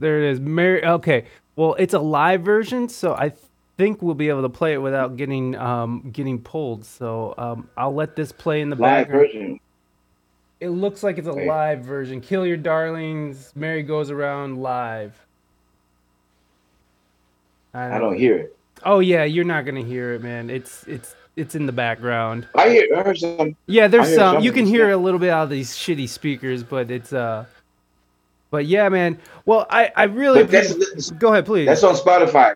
Go on Spotify. Go on Spotify. It's on Spotify. I'll make sure I leave a link in the chat, and when this comes out on audio, I'll make sure that and if there's a song you want me to play on the audio release, I'd be happy to play it. If you have like any original music or any music or these guys, I don't mind throwing them on there if they're not. I want to make the announcement that I'm releasing my first solo single. Nice. Singing. It's called, and the name of the song is called "People Wake Up, Come Together." You need to hear this. It's a total blues, country blues, gospel song, and the words. I think you would love it. I'm down. I'm totally down. Please keep me in touch, or let's stay in touch. No. As soon as I have to actually have a mixing session. I haven't done the final mix yet. Oh, okay. Well, when it's ready, man, let me know. Yeah, please do send it over, and I'll throw it on a podcast release for sure. You know, any even if it's not your podcast release, because I'll put music on the top of the show. So no problem, man. Just send it over. But okay, James Bradley Jr., thank you so much for your time. I mean, you were so generous with us, with your time and your stories. I sincerely appreciate it. Thank you so much, James. You have a wonderful rest of your night. I know it's late for you now, so you get some rest, sir. Yeah, it's 12 o'clock, but I'm gonna play one game of NBA 2K. That's right. I forgot. I have a private lesson to teach tomorrow, but my son isn't here tonight, so I can chill with my wife. It's time to party. And I want to say to everybody, tell everybody I love you, and thanks for listening in, and God bless you all, and everybody come together. Yeah, come together. And Adam Fleur says, "You the man." Adam Fleur says, "You the man." JBJ. And they said Adam Fleur UK. He's actually an amazing musician too. He's out of the UK, and he does like throwback 80s type funk, like in the vein of like Prince or something like that, like in that kind of vein. It's really dope. I don't know if you ever heard of Chromeo, but like it's something like that. Yeah, Adam Fleur is the shit. Adam Fleur's the shit. I fucking love Adam's music. Right. But yeah, man, I appreciate it. And Mr. Bradley, thank you, sir. And I'm reading the chat. And amazing interview. Right, thank you, sir. And everybody's happy that you're here. So thank you so much, James. You have a wonderful rest of your evening, and we will be in touch soon. Well, my evening's over. It's gonna be the next day already. Oh yeah. Enjoy your morning. Christmas. Merry Christmas, Happy Kwanzaa.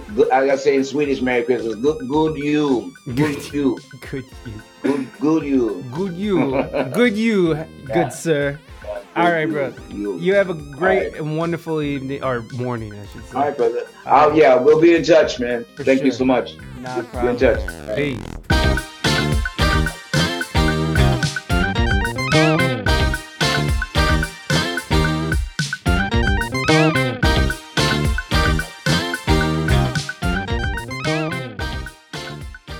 Thank you so much, James. I truly appreciate you coming on the show and, taking the time to go through your entire career and just lay it all out for us. And what an amazing career that James has had. I'm just, the whole time my jaw is open. I'm oh my gosh. And then you worked with that guy, and then I worked with this person. So.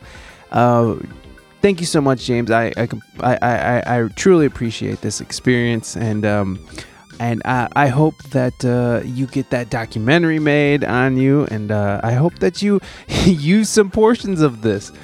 Feel free, James, to use portions of this conversation in the documentary. It's all good. Anyways, go give James some love on Facebook. Go give him some love. on Instagram, and I'll put all those links in the show notes so you guys can go follow up the maestro himself. A funny thing happened. Well, I guess it's not that funny, and I don't think he'll mind me telling this quick, silly story about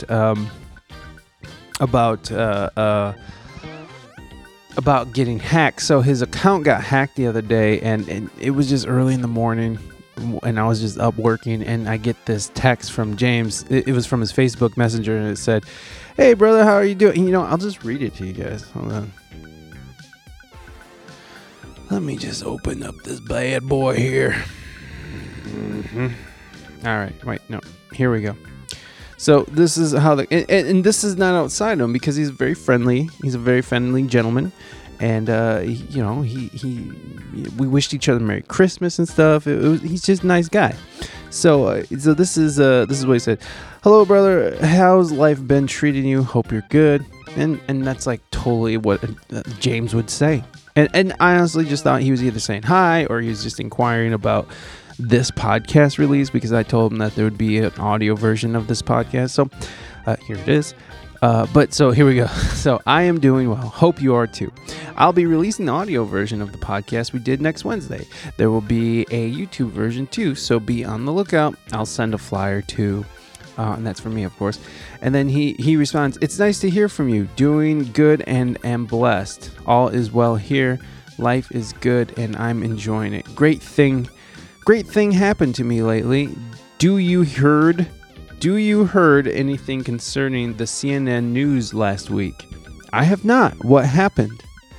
And then so at this point I'm just like, what? CNN? And he had told me about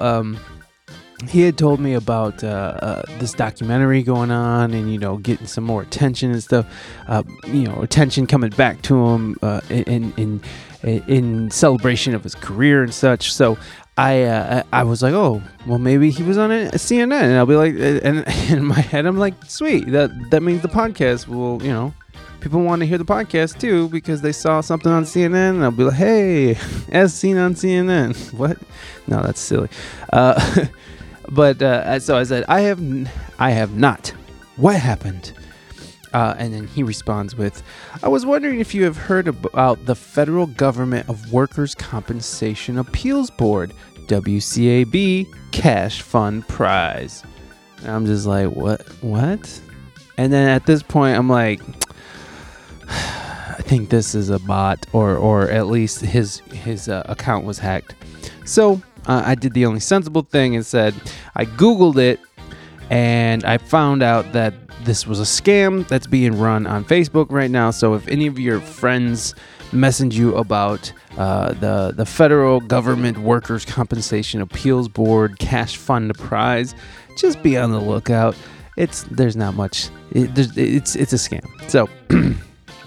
So I said, I went and looked it up, and then of course my mischievous self was like, let's see where this goes. So I said, I have not. I got $70,000 from the Federal Government of Workers' Compensation Appeals Board for this COVID-19, and they are helping all the retired, old, and young self-employed workers, musicians, disabled, deaf, widows, and divorced in the community. Haven't you heard anything about this or gotten yours yet? And I'm like, OMG, no! How do I do it? ? How come you haven't? But I saw your profile name when I was trying to sign paperworks. I thought you would have received the money too. That is why I messaged to inform you about it. Well, you need to contact their online claims agent through their claim link. I said, wow, James, how did you get that kind of information about me? That's a little strange, don't you think? I wasn't notified about it not until an old friend of mine who also got the money first contacted me to tell me about it. So I had to contact the agent in charge to see if I also qualified for it. The agent checked for my name and he said I qualified too. I was so surprised when they delivered my money to me some days ago. Wow, James, you really have my best interest at heart. That's me. But I suggest you should contact the claiming agent in charge to claim your own cash money. Should I give you the online claim agent's Facebook link where I claimed mine so you can also claim yours too? No, I already found the link online. I'm already registered. Thanks. And that was it. And then they never responded. So that's not much of it. That didn't go much. That didn't go anywhere, did it? So that was my interaction with somebody who hacked James' Facebook. And so poor James, who's been building this Facebook, he has like thousands of friends. Now he had to start a whole new Facebook page. And so I'll link the correct Facebook page to the show notes so you guys can go follow him and stay up to date with some stuff going with what he's doing and with what he has going on over there. So thank you, James. And again, go and check out ReinaMystique.com, ReinaMystique.com. Go check it out. It's a good time over there. She also streams 3 days a week, Monday, Tuesdays at 7 a.m. Eastern Standard Time, and on Saturdays at 9 p.m. Eastern Standard Time. You can also find us on Twitch, of course, twitch.tv/We Speak English Good. And of course, you can go like, subscribe, review, like us on Facebook, Instagram, Twitter, Discord, the whole gamut. And go subscribe to us. I have to think how it goes. Subscribe to us on YouTube and on Apple iTunes or on the Twitch. And you can also leave a review for us, and it helps us to be found in the algorithm podcast thing. I can hear my wife homeschooling my son, and my son's yelling right now. Okay, gang, take care of your fellow human beings. HJs for everybody. We'll see you guys next time on Friday. Now, I think it's Controversy for breakfast. I think that's who's on. I don't know for sure. We'll see. Anyways, I'll see you guys later.